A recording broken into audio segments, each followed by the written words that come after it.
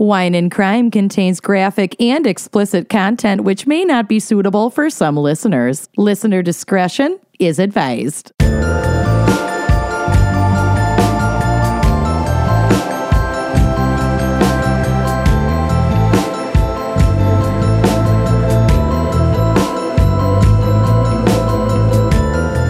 are listening to Wine and Crime, the podcast where three friends chug wine. Or whatever's nearby.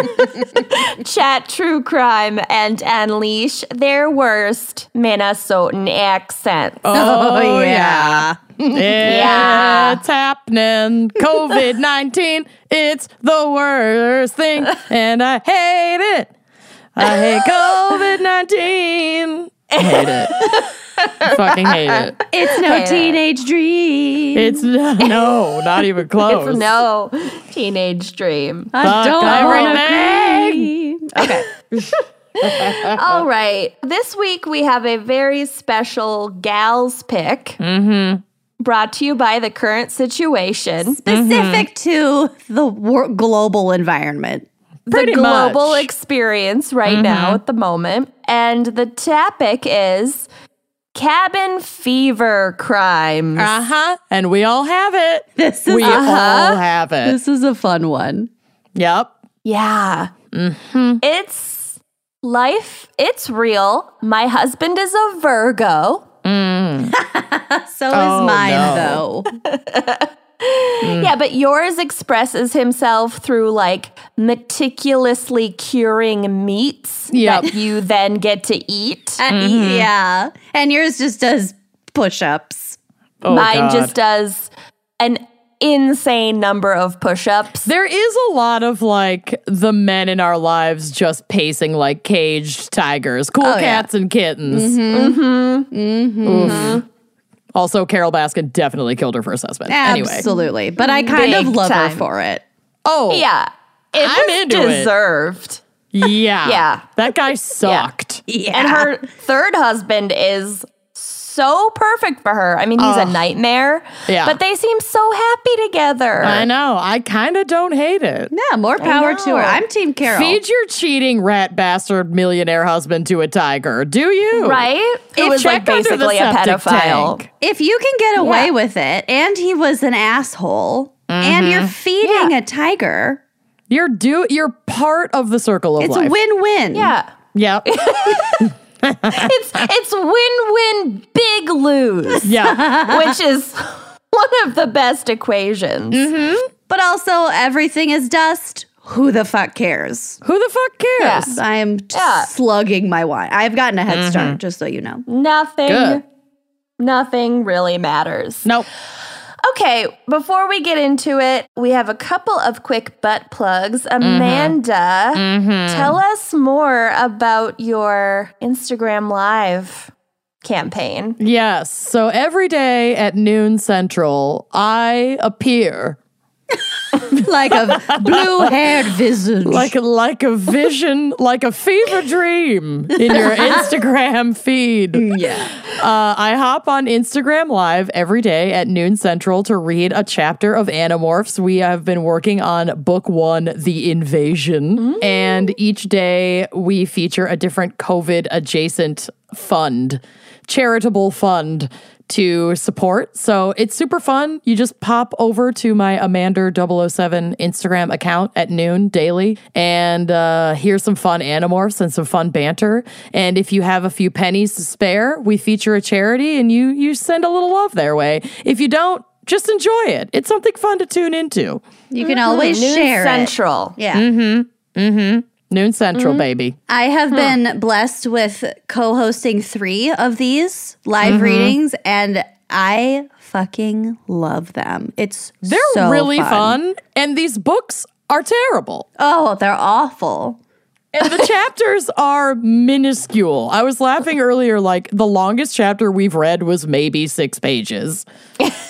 So you don't have to endure much. These readings are like 15 minutes long. You can hide from your children and watch while sitting on the toilet. 100%. It's like a shit's worth of content, honestly. Content. Today's reading was 2 pages. Yeah, 2 3/4 pages. Get it right. Be accurate. Well, the first one is a half a page because it's the beginning of the that's chapter. true. Then we have a full page. Then we have another half page. So to it's me, like 2 and that's 1 2 quarter. pages. Yeah, I don't. You're right. Okay. You're right. All right. And then our other butt plug is super exciting. We've already announced this on social media, but we haven't been recording lately. So this is our first opportunity to announce it on the show. We have a couple new limited edition apparel items on our store. Emphasis on limited edition. Yes. La, tell us some more about these. So we were kind of thinking, and I was sort of chatting with our merch team over at All Colors LLC, who prints and now, thank God, ships our merch out. And God bless them. They're crushing it and doing it safely and sanitarily. And we are so lucky to be partnered with them. Fucking very for lucky. real. Shout out to All Colors. But we sort of came up with the idea of having some limited edition quarantine apparel. So spring is on the way for us here in the Northern Hemisphere. And we thought a cropped black tee would be appropriate. And on the front, it says, "Stay the fuck home." With our little signature wine and crime wine glass in the word fuck. So it's F wine glass CK. And then on the back, we have our little XOXO detail. So we have a cropped tee.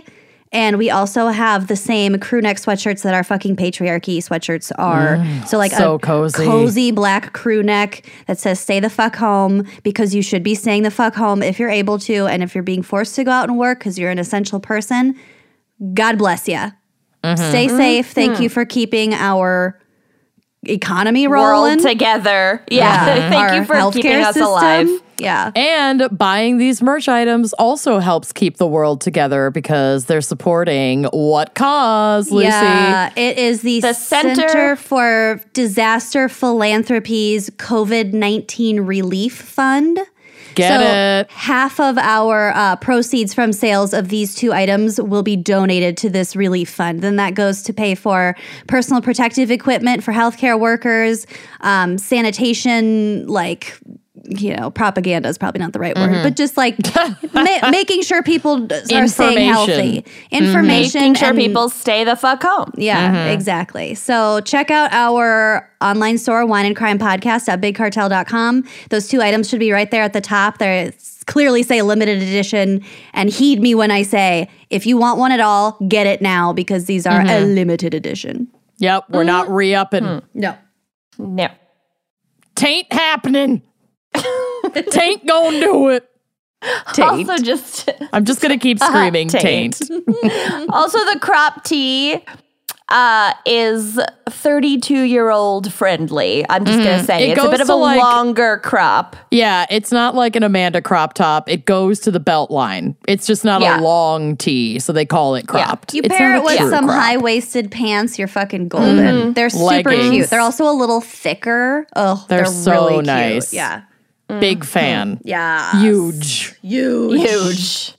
taint. All right, I need to continue drinking. Let's move along. Yes, let's get to it. So, Amanda, what is our wine crime pairing for cabin fever crimes? Well, it's not wine, I'll tell you that, because I haven't left my house in a month, and And all the wine's gone. and most of the wine is gone. I'm so glad I have a literal cellar's worth of wine in my basement. Thank you, Wink. Thank Right, you, Wink. I'm waiting on a Wink order, which this is not a Wink. Obviously, I'm not drinking wine today, but I cannot stress this enough. If you are not a member of Wink Wine Club, Now is the time. Yeah. They are still delivering currently, and it is a life saver. So I'm not featuring a Wink wine today, but I highly, highly, highly recommend to check out trywink.com/gals. That's TRYWINC.com/gals. Go check out their inventory, become a member. You get member pricing and like exclusive bonus amazing things that you have access to, and they will ship wine to your door. So like, I don't know what service we need more right now. It's like this and PPEs are like my two essential things to promote. Yeah. I ordered an extra box to be sent to my mother, my baby boomer mother, to like really make sure she doesn't leave the house. It was like, look, I know you like these varietals. Here's a box of wine. Stay the fuck home. To fly her into quarantine. Yes. Yeah. But during this isolation period, I have had the very good fortune of being able to pay some of my server and bartender friends who are out of work to don gloves and masks and go to the store for me because I'm diabetic, so I am not fucking with any of that shit. And my great friend Raina Campbell brought me groceries this past week and included from a brewery where she is currently, well, maybe not currently employed, but was employed. Insight Brewing right here in Minneapolis. I do have Fulton in my fridge too, but this is actually Insight. And today I am about to crack open a beverage that reminds me of Kenyon. It's called the Wisdom of Old One Eye Strawberry North Style Blonde Ale. Blonde ale? Yeah, it's a North style, like a Norwegian style blonde ale. Oh my called God. The Wisdom of Old One Eye. And yes, I will put a picture of it on the drive/blog. It's a photo Do I of need Kenyon. this as a tattoo? It's basically a one-eyed graphic of a Viking on the front, and his little mouth is a strawberry. Yeah, it's super cute. It. So, once again, it's from Insight Brewing, and a lot of these local breweries are doing like curbside pickup for crowlers and growlers. Yeah. Our liquor stores are not closed, so when you do go to the liquor store, please consider trying to buy local if you can. I know that Bauhaus installed basically a drive-through window system, so you can pull up, like you can order ahead, you can pull up, they put on their gloves or whatever, they fill a growler for you, and then they check your ID, you pay for it through the window, and you never leave your car. They just hand it to you. It's amazing. Love that. Yeah, so a lot of the breweries around town are getting really creative. 56 Brewing is still very much operational. They're doing curbside pickup on growlers and crowlers and still brewing. Like, there's a lot of really cool stuff that's going on right now. So I'm sorry, what's a crowler? A crowler is like a giant can. It's like a giant can. So it's smaller than a growler. A glass growler is like basically a gallon of milk. Yeah, it's a jug. And a crowler is like a double-sized tall boy. Oh. Yeah. Okay. So it's just like a little bit of a smaller option, and a lot of local breweries offer them as on-site sale. So it's pretty cool. So yeah, today we're drinking this Insight Brewing, and I'm just going to quickly read what was written on the back because it's perfect. Born in 1987. No. Kenyon Lang. Just kidding. Launched a true crime podcast with her two best friends. Who stabbed her eye out, and now she's the old one eye. Quote, the vainglorious god was feeling insecure about his missing eyeball. But to him, eye patches were gaudy, glass eyes were gauche. The various gewgaws I tried tucking into his cavity were ill-fitting. So we paused for lunch, and when I offered him a fresh drooplet from the strawberry bush, he absent-mindedly popped it into his skull. It, the towering titan croaked, reflecting on his reflection in the nearby lake, looks delightful. Oh. So the strawberry is his eye or his mouth? Well, on His the eye. graphic here, it's in his mouth, but in the lore, it goes in his eye. I see a disconnect. I see it too, but maybe it's just. But maybe it's he not his mouth. doesn't Maybe he was get it. blowing it off to get the germs off. Maybe he before just putting needed it in a his snack. eye. Maybe they rotate when it starts to get not good for the eyeball. He eats it and puts a new one in. Yeah, I like this theory. Smart. So this is a 1 pint can. It is 5.6% ABV. It was crafted and canned by Insight Brewing in Minneapolis and Minnesota, and I am about to crack it. Are we ready to crack? Yes. Oh, yeah. Here we go. That was Nice crack. Yeah.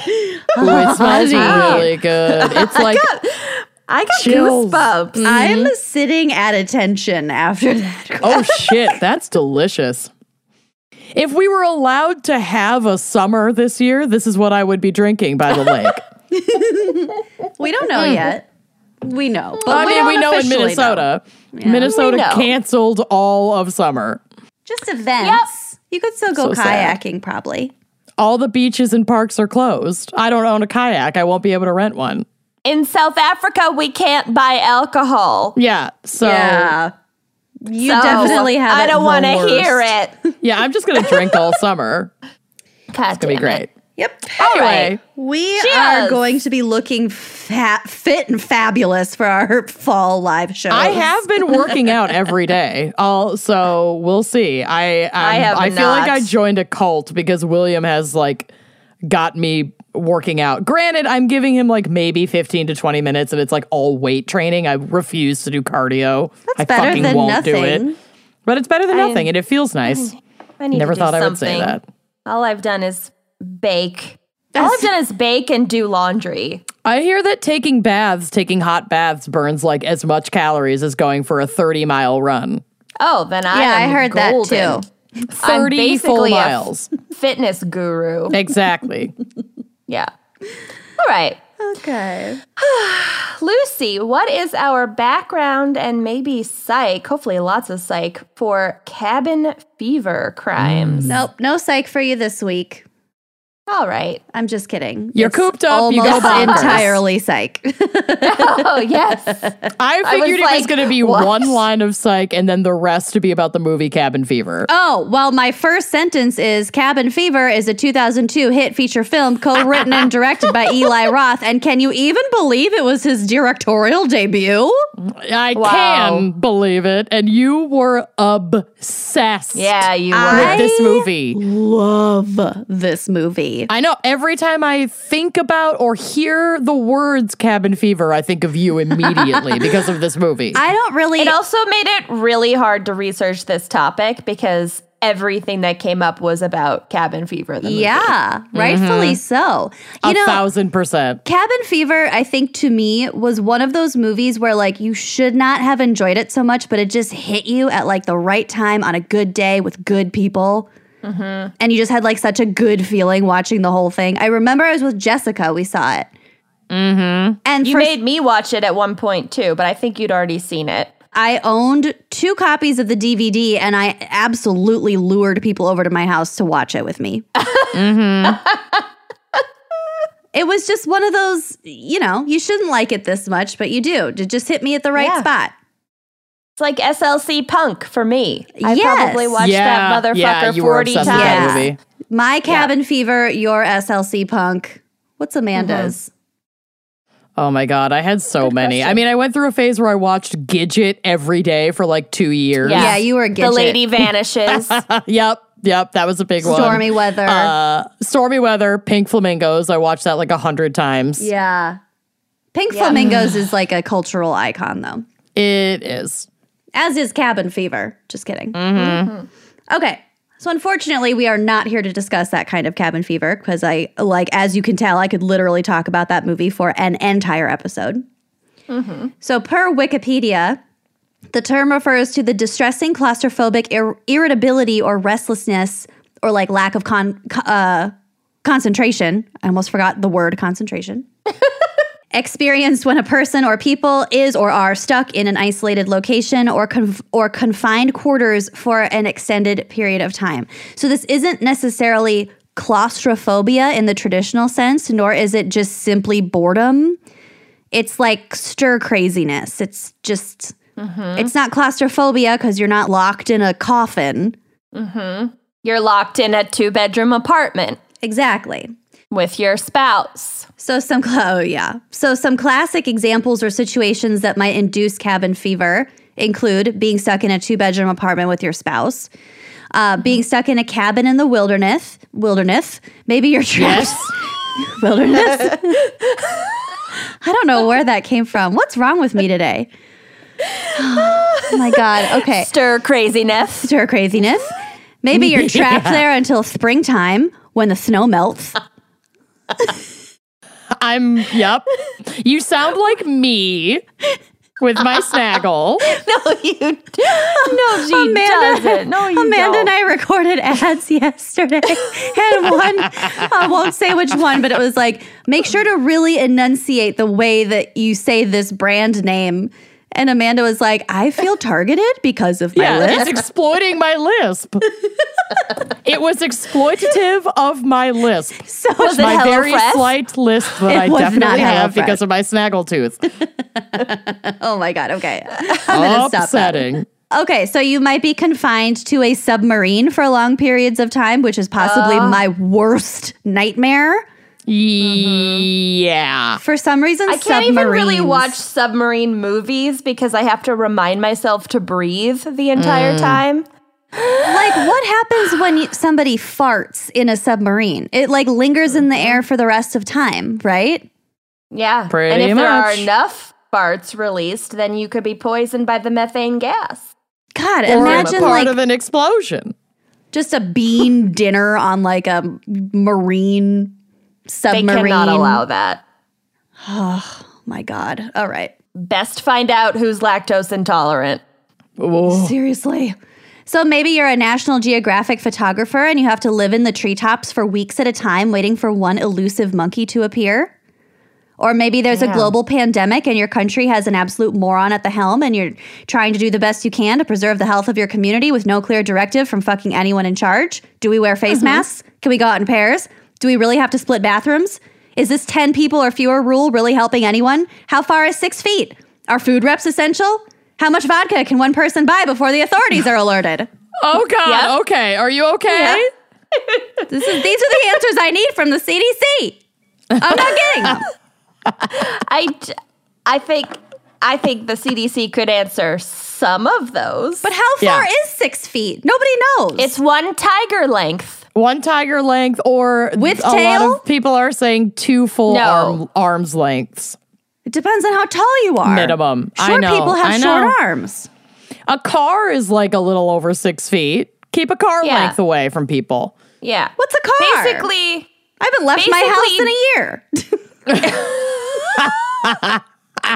A tiger is honestly my best reference point for At this point, yeah, three rays on from tail to nose, Tip to splayed. tail.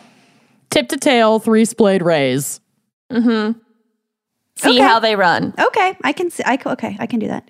God help us if I had 3 rays. My God, You wouldn't have room in your house for anything We'd else but never cat. record. we would yeah. because never you'd record. always be acting up. Oh, for God's sakes, yeah, that'd be bad. Okay, knock on wood. He hasn't knocked on the door yet. During cabin fever, a person may experience sleepiness or sleeplessness, have a distrust of anyone who they're with, or have an urge to go outside even in adverse conditions such as poor weather or limited visibility. Can Yep. confirm. Also, this all reminds me of the Dyatlov Pass thing. Yeah. Yes. The fog. The fog and the cold and the dark and people tearing off their clothes and like, ooh.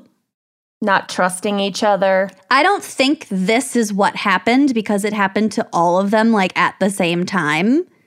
And because they weren't actually gone that long for the Dyatlov Pass. Yeah. But still, yeah. it's fun and creepy to think about. Also, there is no official prognosis for cabin fever. These symptoms can lead a person to irrationality, self-harm, and suicide. So, although there isn't an official prognosis, it still should be taken seriously. So we will we'll circle back to coping mechanisms, but one suggested therapy is just simple contact with nature. Quote, research has demonstrated that even brief interactions with nature can promote improved cognitive functioning, support a positive mood, and overall well-being. So if a person is privileged to have natural spaces nearby, then you should utilize them safely. Not only is South it... Africa has banned dog walking and jogging. Not that I ever jogged, but now I want to. Can you walk by And, yourself?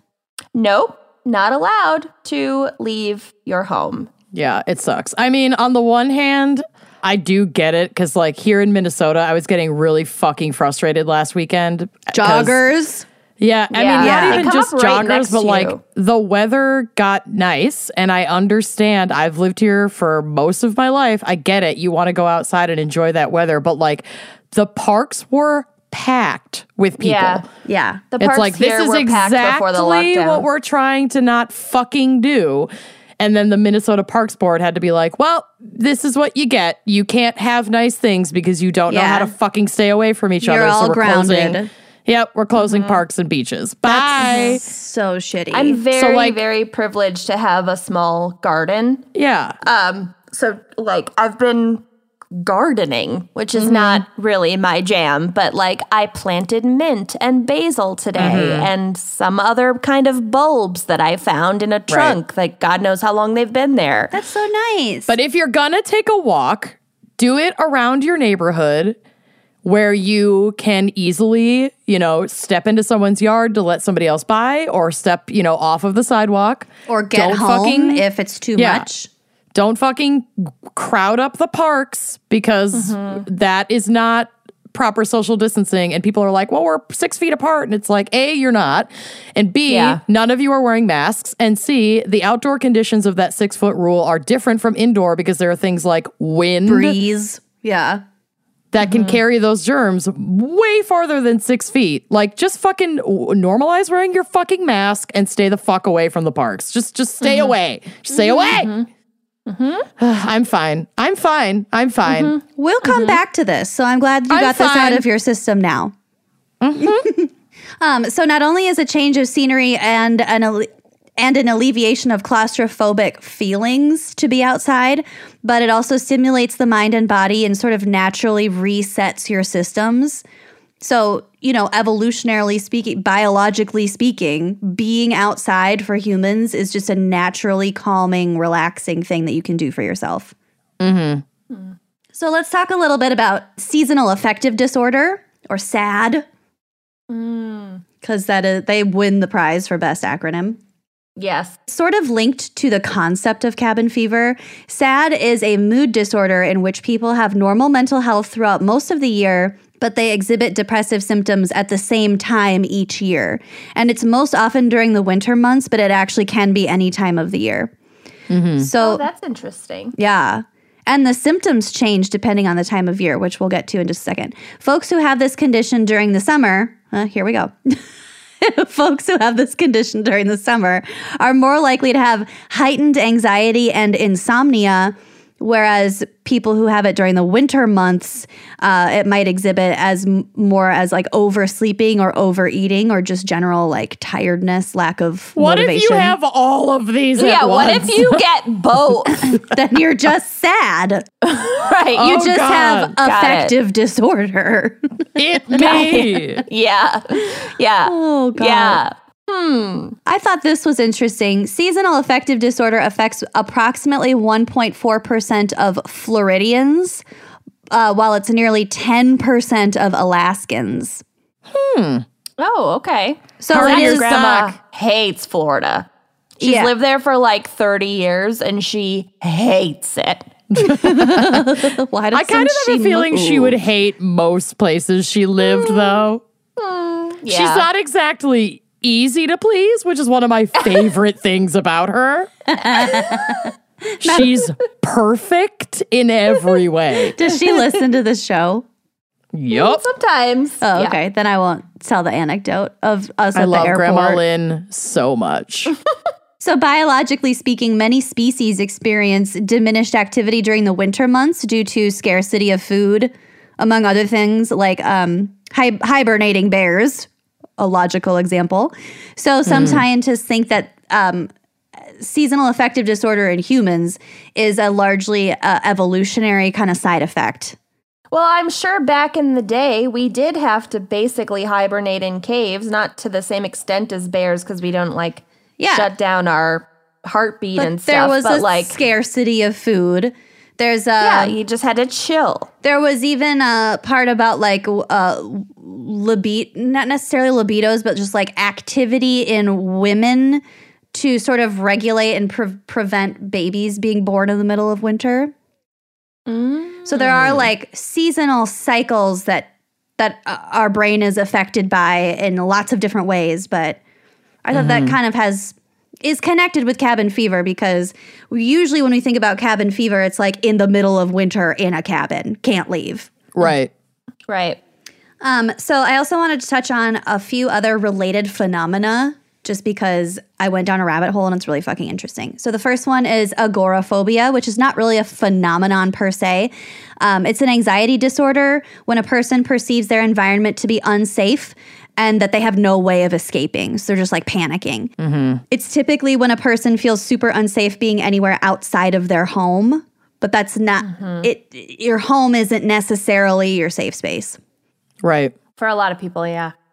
Yeah. Well, in this disorder, the death of a parent or having been attacked outside of your home are two fairly typical causes of this disorder, but it's generally believed to be partially environmental and partially genetic. So, like, it's pretty common for members of the same family to have this condition at the same time. Interesting. And is there like a typical age where people experience an onset of it? Or like, is it from childhood? Not that I read. I think that it's a result of so many different possible triggers that it's not necessarily but something that just like crops up in your late 30s, you know? Right. It's usually been triggered by something, although it is partially genetic. From what I read, it's not something that just totally comes out of nowhere. So it affects about 1.7% of adults, and women are about twice as affected as men. Oh, we win the lottery again. Maybe because the world is more unsafe for us. Yeah. Well, we'll get to the women versus men thing is very interesting, and you'll see why in a little bit.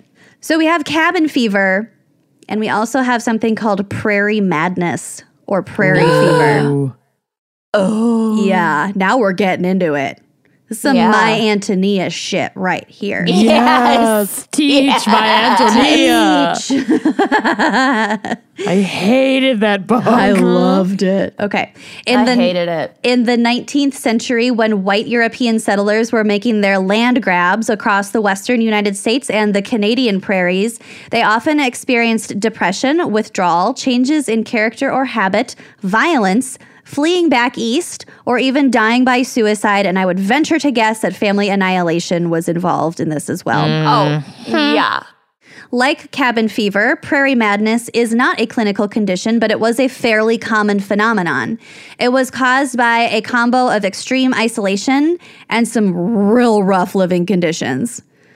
And also, just to give this a little more perspective, the Homestead Act of 1862, which we're all well aware of from the movie, what's it called? Gone Away, or what's that one with Tom Cruise and the woman he was married to? Top Gun. Magnolia. Eyes wide shut. Yeah, I don't. Look, it was Nicole Kidman and Tom Cruise, and they were like Cold lovers mountains. during this land grab thing. Anyway. Oh. Love in the never time seen of it. cholera. It's such a good fucking movie. It's called like Blown Away or Gone Home or something like Blow. that. I'll Google it after my section's over. So the Homestead Act of 1862 stipulated that in order to receive your free tracts of land of 160 acres, you had to be able to live off the land and like work it for 5 years. It wasn't the way it appeared in the movie that I'm trying desperately to think of the name of, where you just like make it there and you plant your little flag and like that's your land necessarily. They came and checked on you 5 years later and made sure you were still there and like doing something with it. Jeez. So stress, a little bit of pressure. There was basically no settlement, no town or infrastructure or community in these areas for decades, not to mention easy transportation to leave or connect with other people. The summers are super hot and short, and the winters are extremely harsh and long, with high winds and tons of snow. If you've ever been to the Great Plains area of the United States in January, it is... Or February or March. It is the definition of desolation. Yeah, like it's barren. It's barren. It's bleak. It's pretty, but... amazing what our ancestors endured. It really is. Right? And I'm almost biting my face off just being told to stay home. I know, Yeah. and we have endless high-quality entertainment and communication and food. Yep. Like, I was mad that I couldn't get my favorite kind of cookie Far at and the Away. grocery It's store. called Far and Away. That's the movie. Far and Away. It's a good movie. You Good should watch job, it. honey. Yeah, we have internet, running water, electricity, indoor toilets, fucking grocery delivery. Kenyon doesn't right now, but for the most part. I have most of those things most of the time. So when you factor in like tiny little houses that you built yourself with no running water and like Most of the time, no windows. Usually they couldn't afford windows at first. why how would you transport glass in a covered wagon across the country? Exactly. Right. Exactly. Right. You can't. Yeah. Everything smells like smoke. And poop. You don't shower for months and months on end. Well, you don't No. shower at No all. You don't bathe. toothbrushes. So, once again, women tended to be particularly susceptible to prairie madness because it was usually the men who could take an entire day or several days to travel to the nearest town for supplies and whatnot, and the women stayed home to just maintain the house. And there's no way they remembered everything on the list when they did go to town. oh my God, I wrote guarantee it. I wrote a list of 6 items that I needed for my potato casserole that I made yesterday. He forgot 2 of them. Yep. Yeah. Yep. I've just decided that I'm the one going to the store now because somehow his items are always in stock and my items are not in stock. That is one Interesting. grenade is worth throwing yourself on. Okay, so lastly, we have I have no idea how to pronounce this word, so I'm doing my best. We have Piblokto, aka Arctic hysteria. Ooh. Yeah, it is noted. Prima nocta. Prima nocta, stregonoma, Ganona. Oh, Stregonona's author died. I know, Did I you saw see that? Okay. So it is noted in the glossary of cultural bound syndromes in the DSM-4. It is a culture-specific hysterical reaction in Inuit societies living within the Arctic Circle. It also particularly affects women. We're 3 for 3 here on the women thing, causing them to perform irrational or dangerous acts, followed by complete amnesia of the events that transpired. Nice. Yeah. It's most common in the winter and at night, which, like, it's always night in the winter, though. And some think that it's linked possibly to the repression of the personality for Inuit women. So I took that to mean just culturally they were supposed to just be, like, you know, a seen and not heard, like... Yeah, get work done. Yeah. More so than men, apparently. Piblokto has also been observed by stranded European sailors in the Greenland Arctic region, so it is not necessarily confined to the Inuit populations. It's been observed by and within groups of isolated non-Inuit people. So this excerpt is from Wikipedia.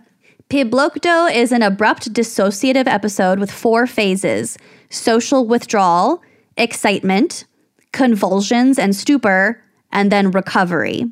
In his book, Handbook of Cultural Psychiatry, Won Shing Sung provides the following example adapted from something that I forgot to include in this excerpt. Nailed it. Quote, Mrs. A is a 30-year-old woman who has had periodic episodes of strange experiences in the past 3 years, and it started with her mother's death. 3 years ago, in the winter, during her first episode, she was acutely assaultive and tried to harm herself. The attack lasted about 15 minutes, and she remembered nothing about it afterward. 2 years ago, she had her second attack, which lasted about half an hour, during which time she ran from her home into the snow, tearing off her clothing. Oh, God. Oh, Dyatlov Pass. I know.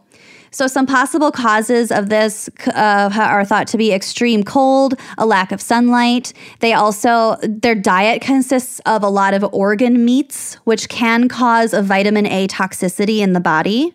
I mean, think about like the things that they're hunting. It's like whales and they're going to use all of the meat from these animals.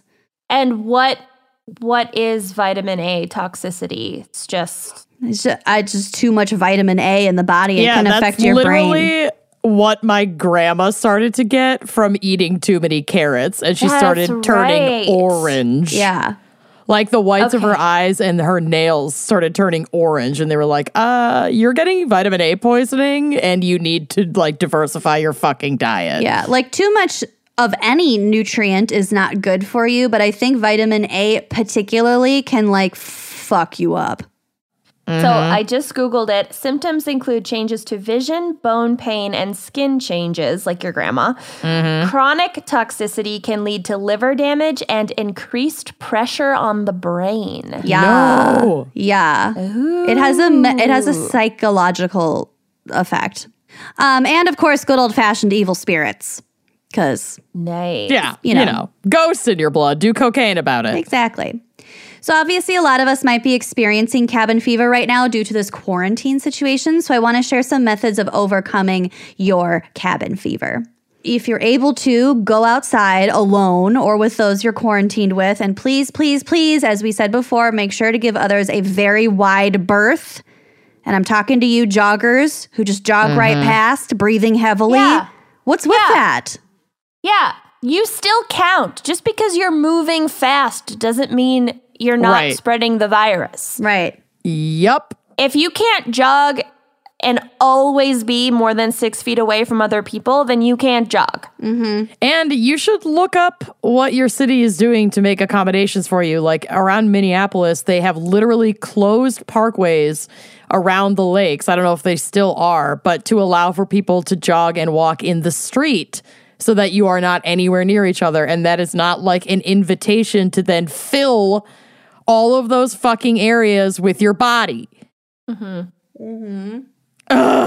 Exercise is dangerous. Don't risk it. Just do it in your house. If I can do it in my house, so can you. Yeah, some people are fairly selfish with the space they're taking up. Normally that would not be words that come out of my mouth, but in this time, be more self-aware.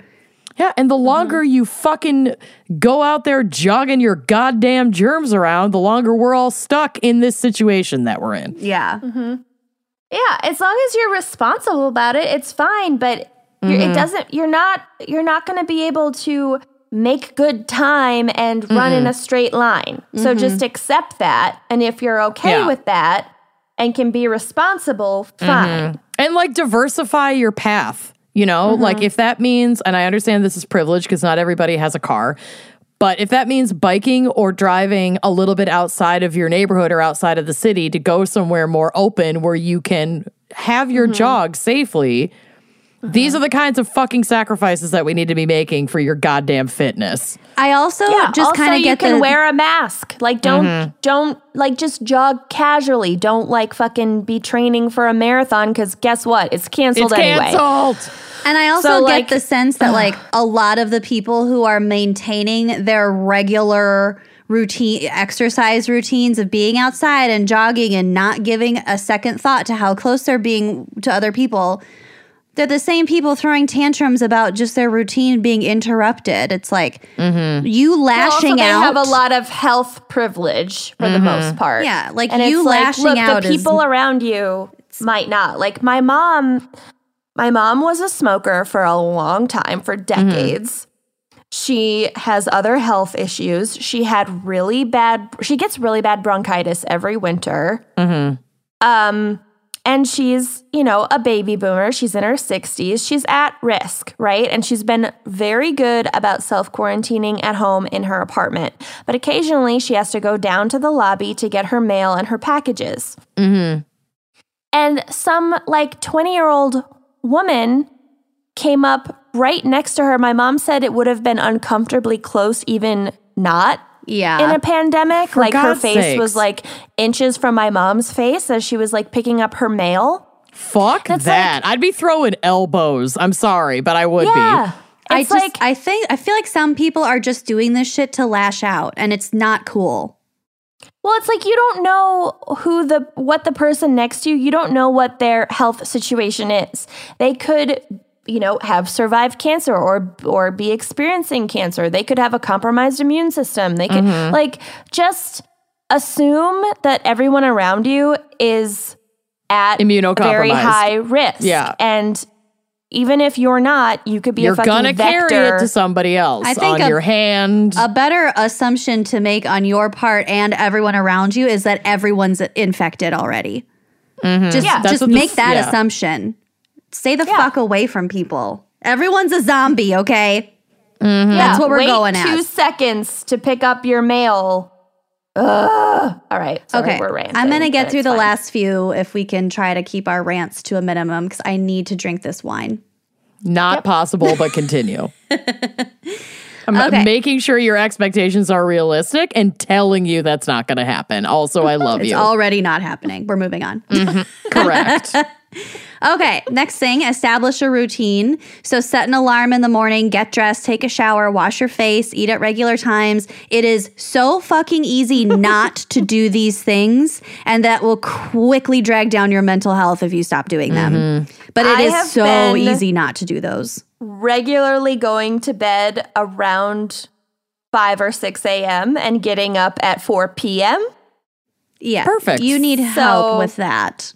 Yeah. I'm prescribing you to take your own sleeping pills to go to bed at a normal time. Just for I a few do, but- days. I need to. Fuck. It's probably largely trying to avoid your husband, honestly. Getting on opposite he's- schedules. He's been doing the same thing, though. He gets up a little bit earlier, but he doesn't need as much sleep as me. I've been sleeping an absurd amount. Well, that too is So I read something that the way that everybody is just sort of like collectively coping has a lot to do with your limbic system.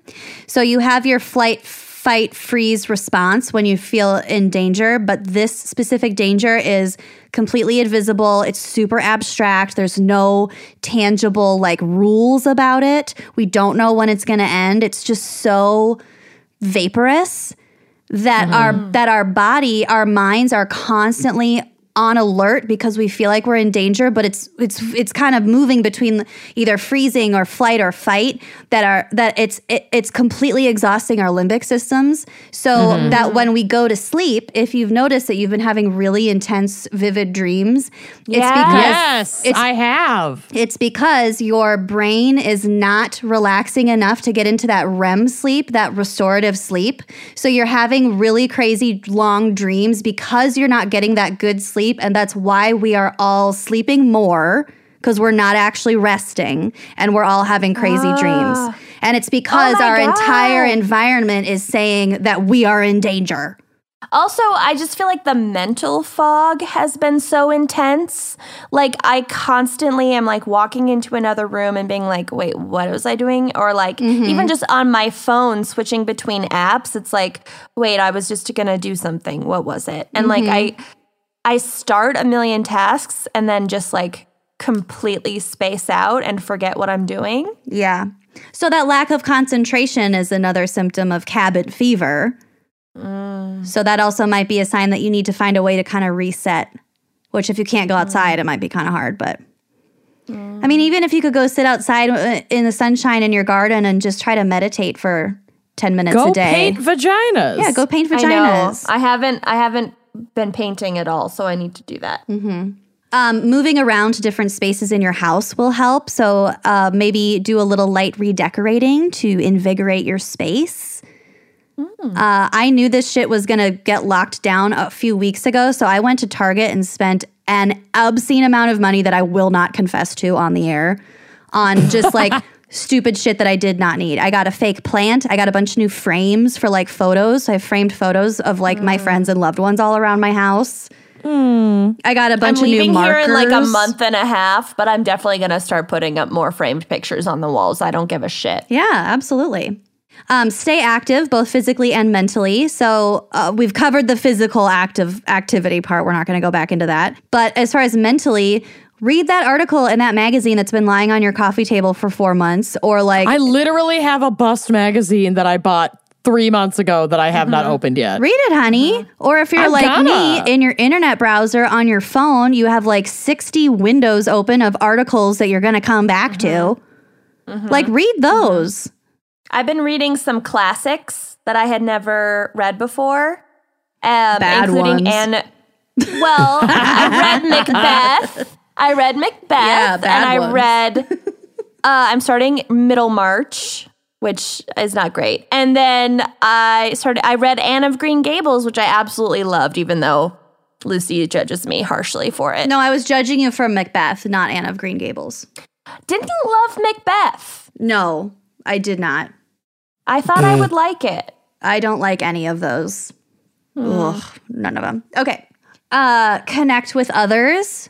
We have Zoom and FaceTime and all sorts of means of communication at a safe and healthy distance. I personally, in about an hour and a half, have a happy hour scheduled via FaceTime with my family. It's kind of the highlight of my week. It's just really nice. And you can also talk about things that aren't COVID. You talk about that canceled trip to Mexico that you're not going to go on anymore.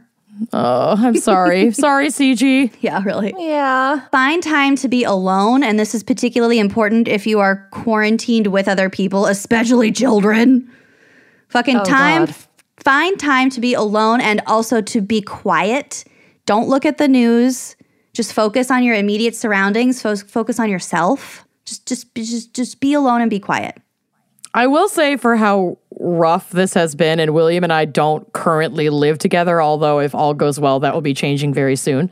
But we have learned a lot about how we coexist in the last month because we have been quarantining together, and we have the added bonus of having our individual apartments, so we'll go back and forth, obviously safely. But we learned pretty quickly that we can share quiet space together while we're both working like very deeply on individual projects and able to just hold space in the same room without having to like entertain each other or really intensely interact with each other. And that's like really fucking cool. Yeah. Yeah, that's really good. Yep. So I will say there is a silver lining, especially if you're quarantined with another person, in like what you can discover about yourself and about your relationships, whether they be, you know, the ones where you're allowed to have physical contact, like within your immediate family, or even just how you're maintaining relationships with people when you can't see them in person.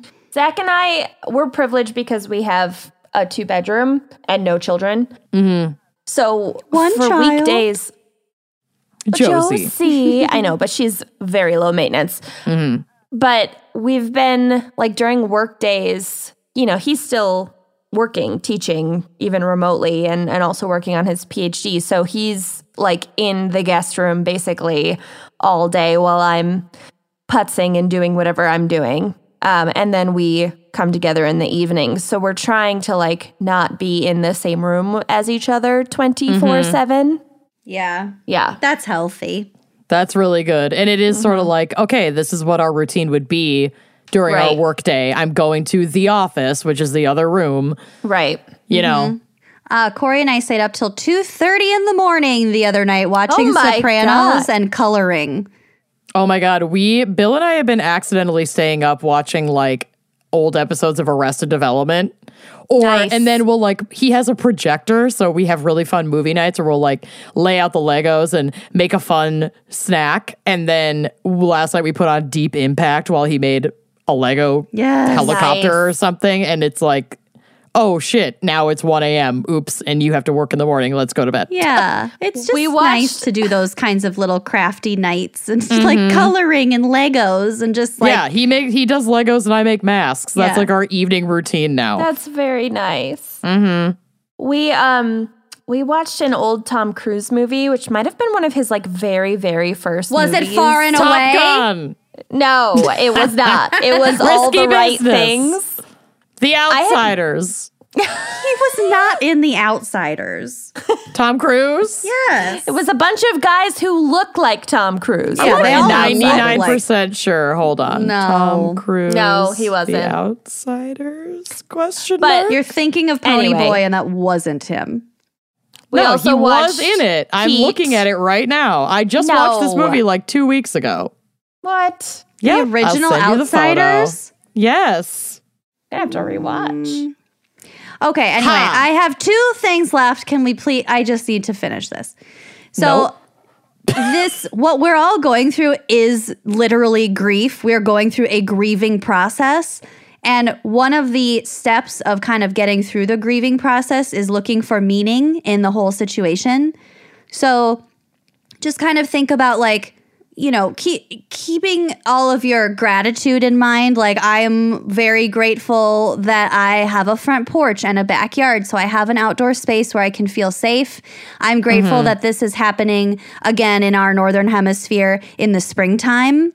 So we're not just staring down a long, bleak Midwestern winter on top of this shit. And, maybe you want to finish your novel or start painting again or reconnect with your children or blah, blah, blah. Like, intentionally thinking about those kinds of things will really help you find meaning, and it won't feel so bleak and pointless and like, what the fuck, the world is ending. That said, do not put too much pressure on yourself to be productive, because that is not healthy either. You need to give yourself time and space to cope with the reality of the state of things without indulging too much in the doom and gloom. It's so easy to watch video after video on we only have 6 masks in the whole country. Right. Yeah. It's really easy to indulge in that. So don't go too far either way, but just be conscientious, be grateful for what you have, even if if everything's falling down around you. And I know that's easier said than done for the majority of people, but Yeah. anyway. Yeah. Be grateful for the little things. Like in South Africa, a lot of the population do not have electricity, do not have running water, do not have access to, any kind of sanitary equipment, do not have any savings, can't bulk buy any products, have no transportation. Like, the way that we're experiencing this, even like the privilege of being able to access a podcast to listen to this is privilege. And so, like, a couple weeks ago, we had electricity cuts, we had internet cut out for a few days, we had water cut out for a few days. And when I am having a particularly bad day, I try to remember what it was like on those days and just appreciate, okay, the lights are on, the water is running, I have some food in the fridge, I'm okay. I have my own taking mental 4 stock walls. of what you have is good. And also, it's okay to ask for help, because we're also seeing a lot of amazing humanitarian resources coming out of the woodwork, which I'm certainly hoping continues well after COVID dust settles. But it's okay to ask for help. It's okay to reach out to your friends and family and neighbors, because there are things that we can do that are safe and effective, that are going to make sure that your cupboards aren't empty and that, you're not getting evicted, or there are resources and, people can help you find them. So, Yeah. And I think if you're hesitant to reach out and ask for help, just once or twice, I personally have been asked for help from friends. And let me tell you, that gave me such a sense of purpose. It actually helped me just as much as it helped them to be able to help somebody. yeah, you are not burdening I someone loved it. by reaching out and asking for help. Not at ever. all. So those are some ways to cope with what we are experiencing right now, which is cabin fever, among other things. And we love you all, and just stay healthy, be safe, and we'll get through this together. Hang in there. Hang in there, all you cool cats and kittens. No. All right, let's hear a quick word from our sponsors, and also just FYI, most of our sponsors are delivery services direct to consumer. Thank God. And we're an indie podcast. We are independent. We are not a part of a network. And about 82% of our revenue comes from advertisers. So if you want to support the show, one of the best ways you can do it is by purchasing something using one of our codes or special links with an advertiser, and that really helps us out a lot. So we appreciate you. Thank you so much. And you can find those codes and links at our website, wineandcrimepodcast.com.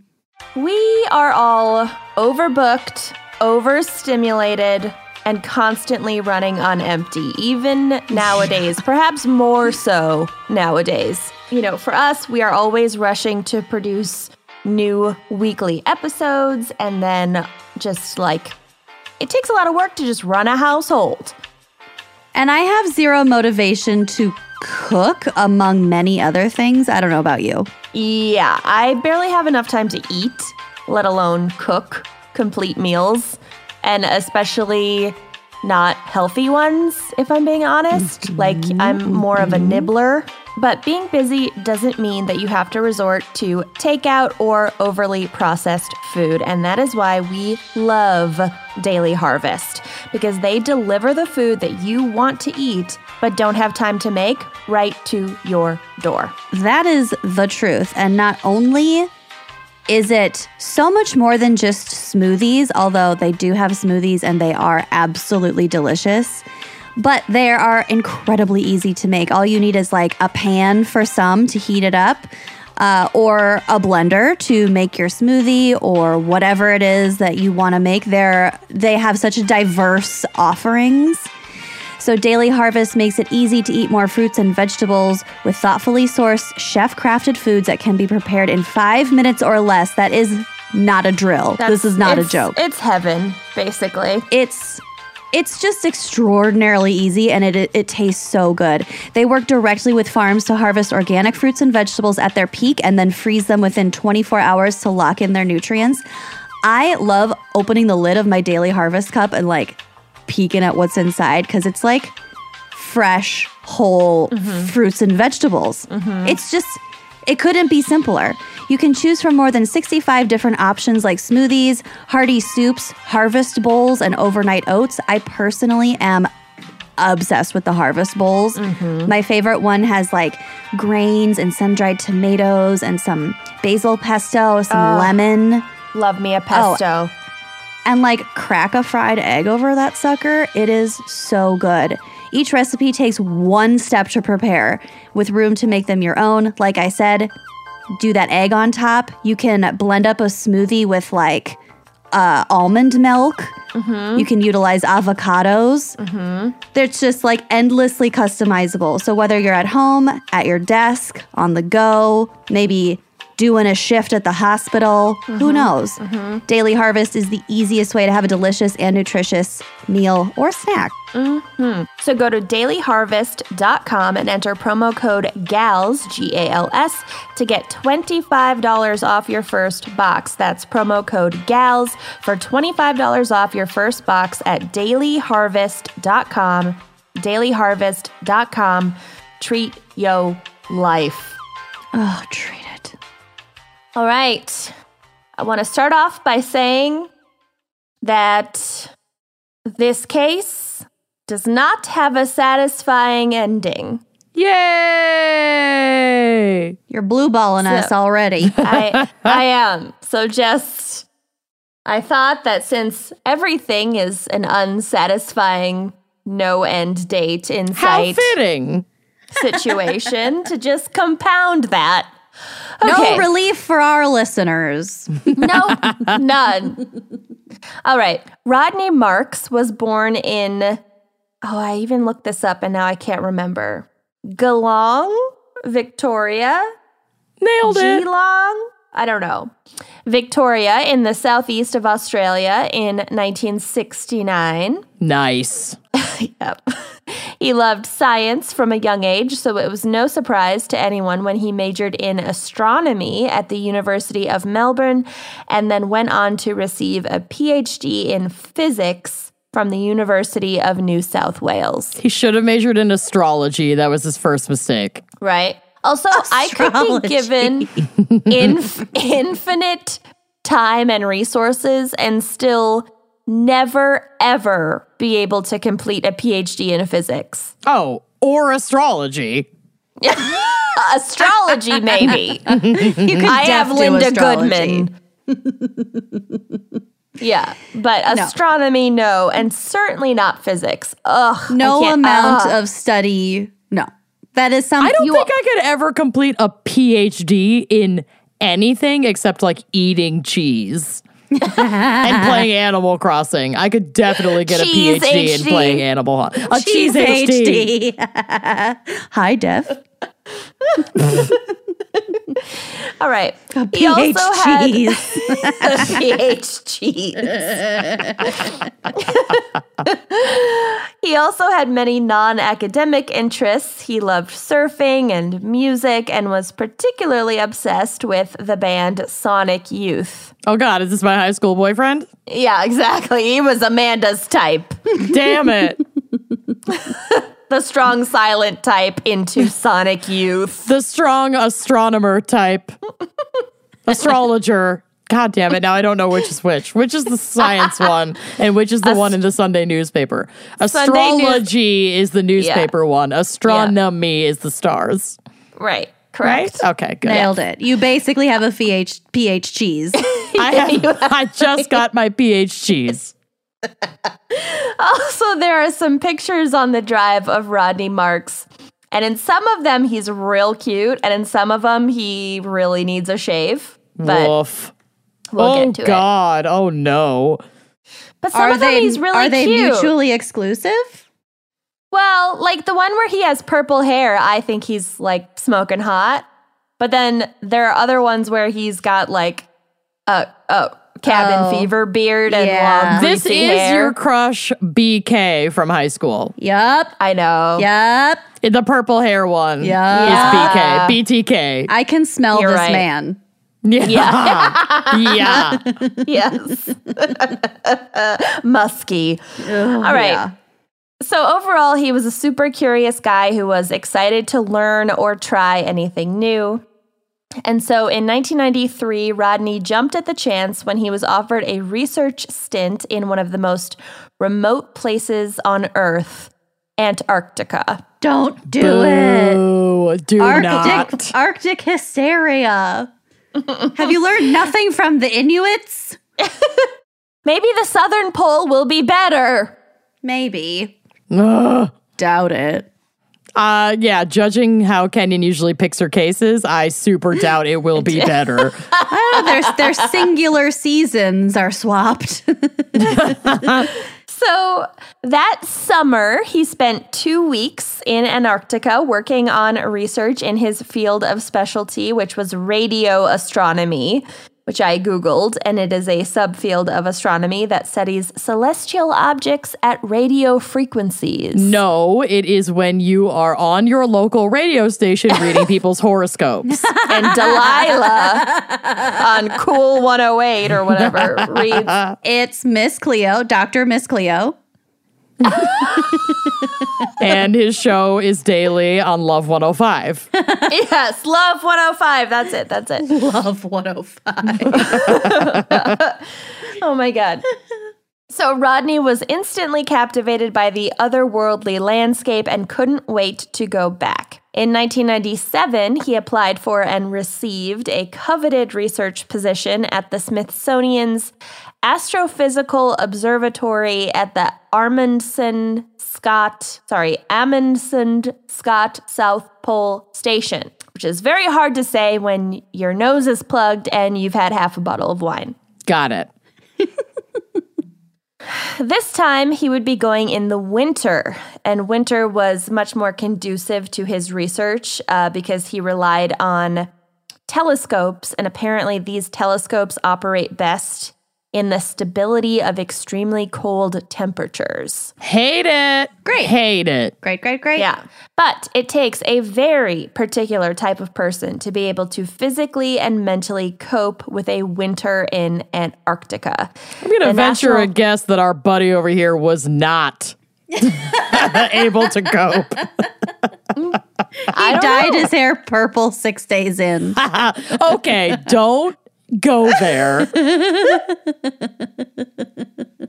Oh my God. The National Science Foundation, which is an American organization that staffs the Amundsen Scott Station, has described the type of people they're looking for as, quote, basically loners with long fuses. Oh my God. That is not Basically- a job description that I would be like, monster.com, I'm clicking it. Oh, it's the Here we exact go. opposite of Amanda. Oh, Yeah. Amanda is an aggressively people person with a Yep. short fuse. Yep. This is not a going to work. chronic need for attention from others. Yes. Yeah. You would You're create like a opposite. penguin like dating app. I would have to do something. Your partner would be really good at it. I He's think a he loner would with a actually long be pretty fuse. good at it. It would be Bumble, already but you has a could call beard. it Stumble. Like for Okay. penguins. Yep. Oh my God. Waddle. And Rodney was apparently exactly the type of person because despite the extreme isolation and harsh conditions, he not only endured the experience, he actually enjoyed it. Freak. So, So he So is much a so- serial killer. So much so, in fact, that he decided to return the following year. Rodney's living conditions in Antarctica would drive most people stir crazy in a matter of just days. The Amundsen Scott Station consists of 3 separate 2-story structures that sit underneath an 18,000 square foot, 50-foot high geodesic shell, and the entire station is often referred to as simply, quote, the dome. Cool. Bigger than my apartment. I'll take it. A lot bigger. There are pictures on the drive, which will be on the A blog. lot bigger. A lot bigger. Yeah, she big. 18 times the size of your Yep. apartment. So you are essentially trapped inside this dome structure with whomever happens to be there with you. So, like, it's staffed with all these different scientists. It's not like you choose your team or whatever. Right. It's like all these different loners crammed together in a dome in the middle of nowhere. With one long collective fuse. No new faces, and the landscape outside is just endless nothingness. Yay. You could have a snowball And- fight. I don't even think you can. I think it's mostly ice. I think it's too cold for snow. Oh my God. Okay. Like, there isn't like weather. Maybe there's like windy days and not windy days, but otherwise there's like not weather. It's Yeah. just Does fucking it cold. snow? I think it's too cold to snow. Cool. Too drunk to fuck. Okay. That's Antarctica's new slogan. Too drunk to fuck. Welcome to Antarctica. We're too drunk to fuck.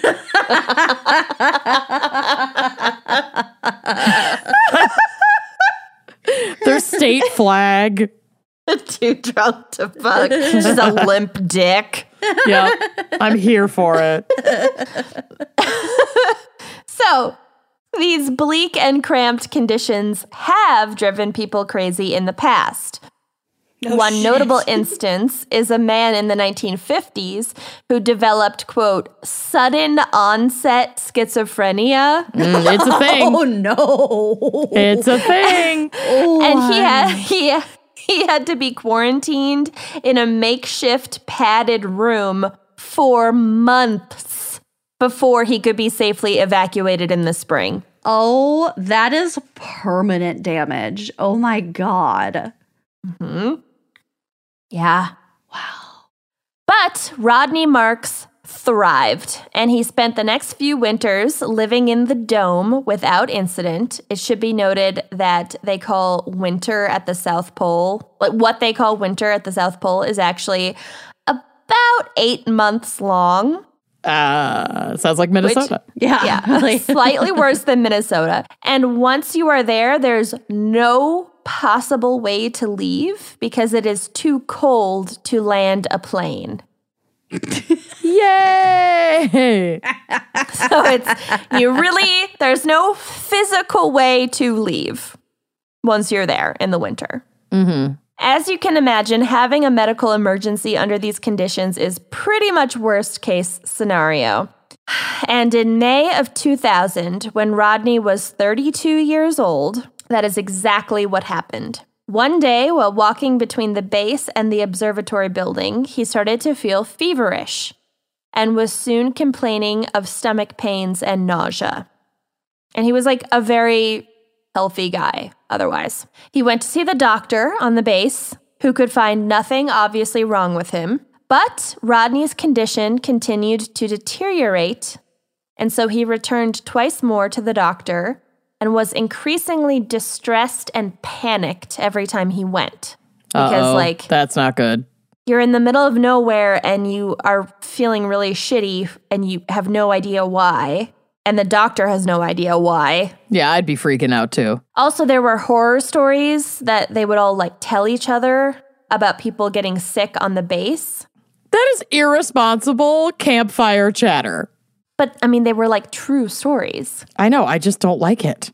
Yeah. I would nothing else to do except freak each other out. Fuck. I would absolutely be one of those people that was like, well, did you hear about the time I know you would. God. That's totally me.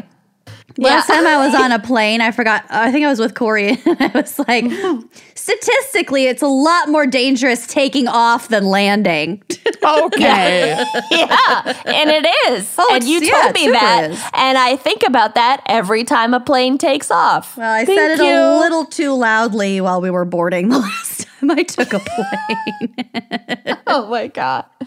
All right, so one of these horror stories included that of a doctor who had been forced. So I think there's usually one, maybe two doctors on the base at one time. But in this case, it was just the one doctor.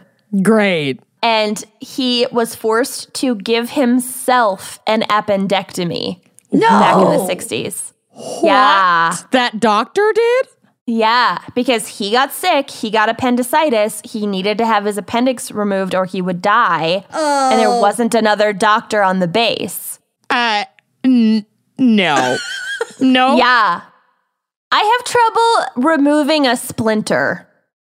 Oh, that's some 127 hours shit. Yeah. Yeah. I could. No, I would just let my appendix take me. You know what, Right? though? If he had a local anesthetic Stop. and he could do it without pain and he knew what he was doing. I don't know. It was the 60s. I don't know how good their anesthesia was. I think they had laughing gas, but I don't know how good the anesthetic was. Oh my God. And then he's just high off his fucking gourd, cutting into his own belly fat. God. Oh, I wish I would have been there. I'd have been like, Gave himself a tummy give me a tuck. quick rundown of how this works. I'll do it for you.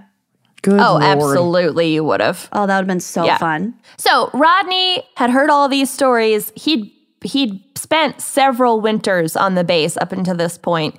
So he knew exactly how bad the situation was, that he was getting severely ill and no one knew what the issue was. He'd probably seen other people get sick. Yeah.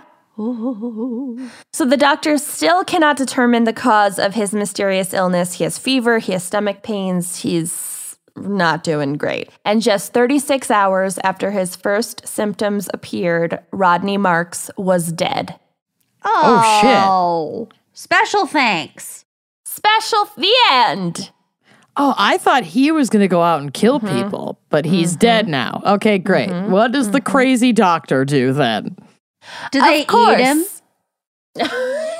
They have plenty of supplies. They do not need to eat him. If you'd been there, you I would didn't have ask eaten if him. they needed to eat him. I asked if they ate him. Those are two different things. Very different things. Of course, it would be another 6 months before Rodney's body could be flown back to civilization for a proper autopsy.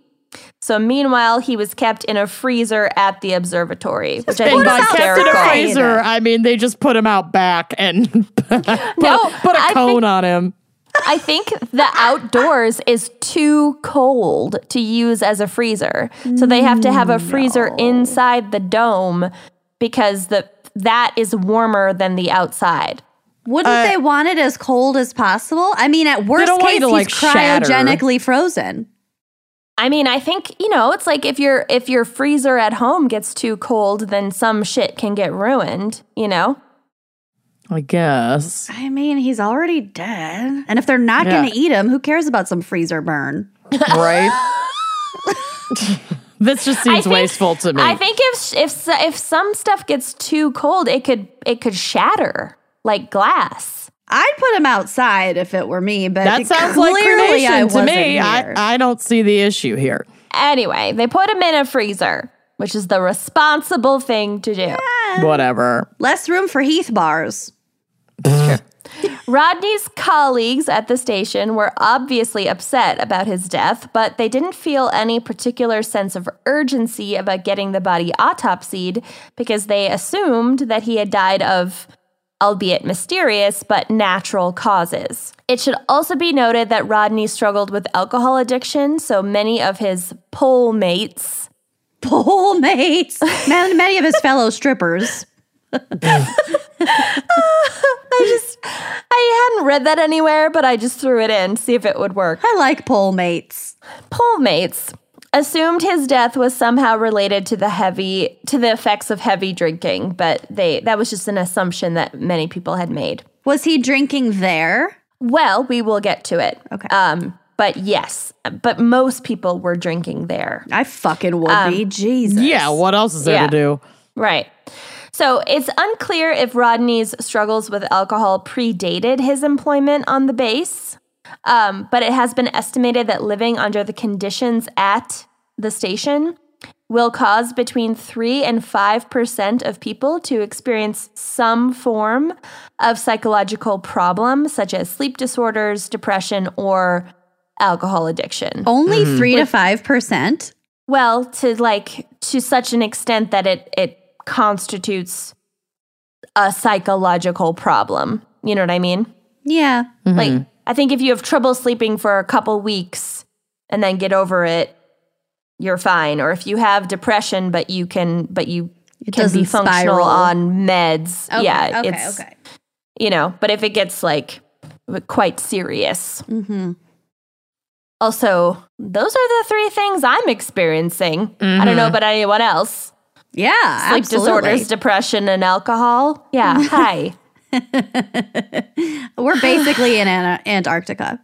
Oh, God. So when spring came and Rodney's body was finally transported to Christchurch, New Zealand, the autopsy results revealed that Rodney had, in fact, been poisoned with methanol. Oh, shit. What's methanol? It's like in cleaning products. Mm-hmm. So that was an intentional poisoning. Yes. Whoa. Oh, no. So immediate panic set in at the observatory. Detectives from the New Zealand Police Department descended on the base to investigate. The investigation into Rodney's death took over 6 months. Started over 6 months after the death occurred. Right. So obviously that's not ideal because all they had to go on was the physical evidence from the body and colleagues' memories of the days surrounding the event. But and those whoever can be did pretty, it had 6 months to cover their tracks. Yeah, what a perfect crime. And gently alter people's memories. Yeah. Mm-hmm. Ooh. Also, how do you remember really solidly events that occur when you're in one place and one attitude basically and not much is changing? I have no idea what day it is. I don't no remember fucking clue. This morning. No. Yeah. Everything is for me, it's in relation to other events. So it's okay, that was the same week that I was in this place or I went to this event. But otherwise, it all blends together. I don't fucking know. I would be useless in this situation as a witness. Mm-hmm. Yeah. I also think, and I've talked to a couple of friends about this, I feel like this really just low hum of constant stress is giving me blackouts of short-term memory loss. Mm-hmm. I don't know about you guys, but Yeah, I've been drinking pretty much every night because, again, jack shit else to do, but certainly not drinking to the point of blacking out. And yet, when I wake up in the morning, I will have almost no recollection of like what I had for dinner, what time I went to bed, what I did before bed. Isn't that bizarre? It is bizarre. I think it's part of the mental fog thing. It's just like your mind is always elsewhere, therefore it's nowhere. And also like preservation to make room for when like action is necessary in these situations. Yeah. Your brain's like creating space. I woke up the other morning and I was like, oh my God, what did I do last night? And I looked around my room. Apparently I folded 3 loads of laundry and put it away. Zero recollection of doing that. Your cats did it. That's a little scary. We know Corey didn't do it. No, there's no way. It's a fucking mystery. The cats are more likely culprits 1,000%. than your husband. Oh my God. Okay. So, also, Rodney's living quarters and his lab had since been cleaned because it had been 6 months. Right. And also any possessions of his that weren't sent home to his family when spring came were thrown away. So basically, like, somebody had gone through and cleaned out his spaces and been like, his family probably wants X, Y, and Z. They probably don't want this piece of scrap paper. Throw it away, you know? Right. Yeah, it wasn't a preserved crime scene by any stretch. Exactly. It was initially theorized that Rodney could have ingested the methanol on purpose in order to commit suicide. Sorry, to complete suicide. Die by suicide. Yep. But his colleagues and the base doctor remembered how upset and panicked he was about being sick. That doesn't add up. And so they didn't think that made sense, and they also didn't think that he was faking that panic or those symptoms. He also liked being up there. Yeah, he had been up there a bunch of times and at least 3 winters and enjoyed it.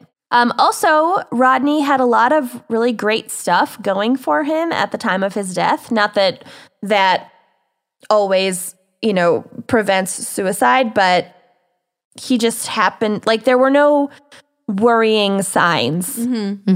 He was excited about the research that he was doing that winter.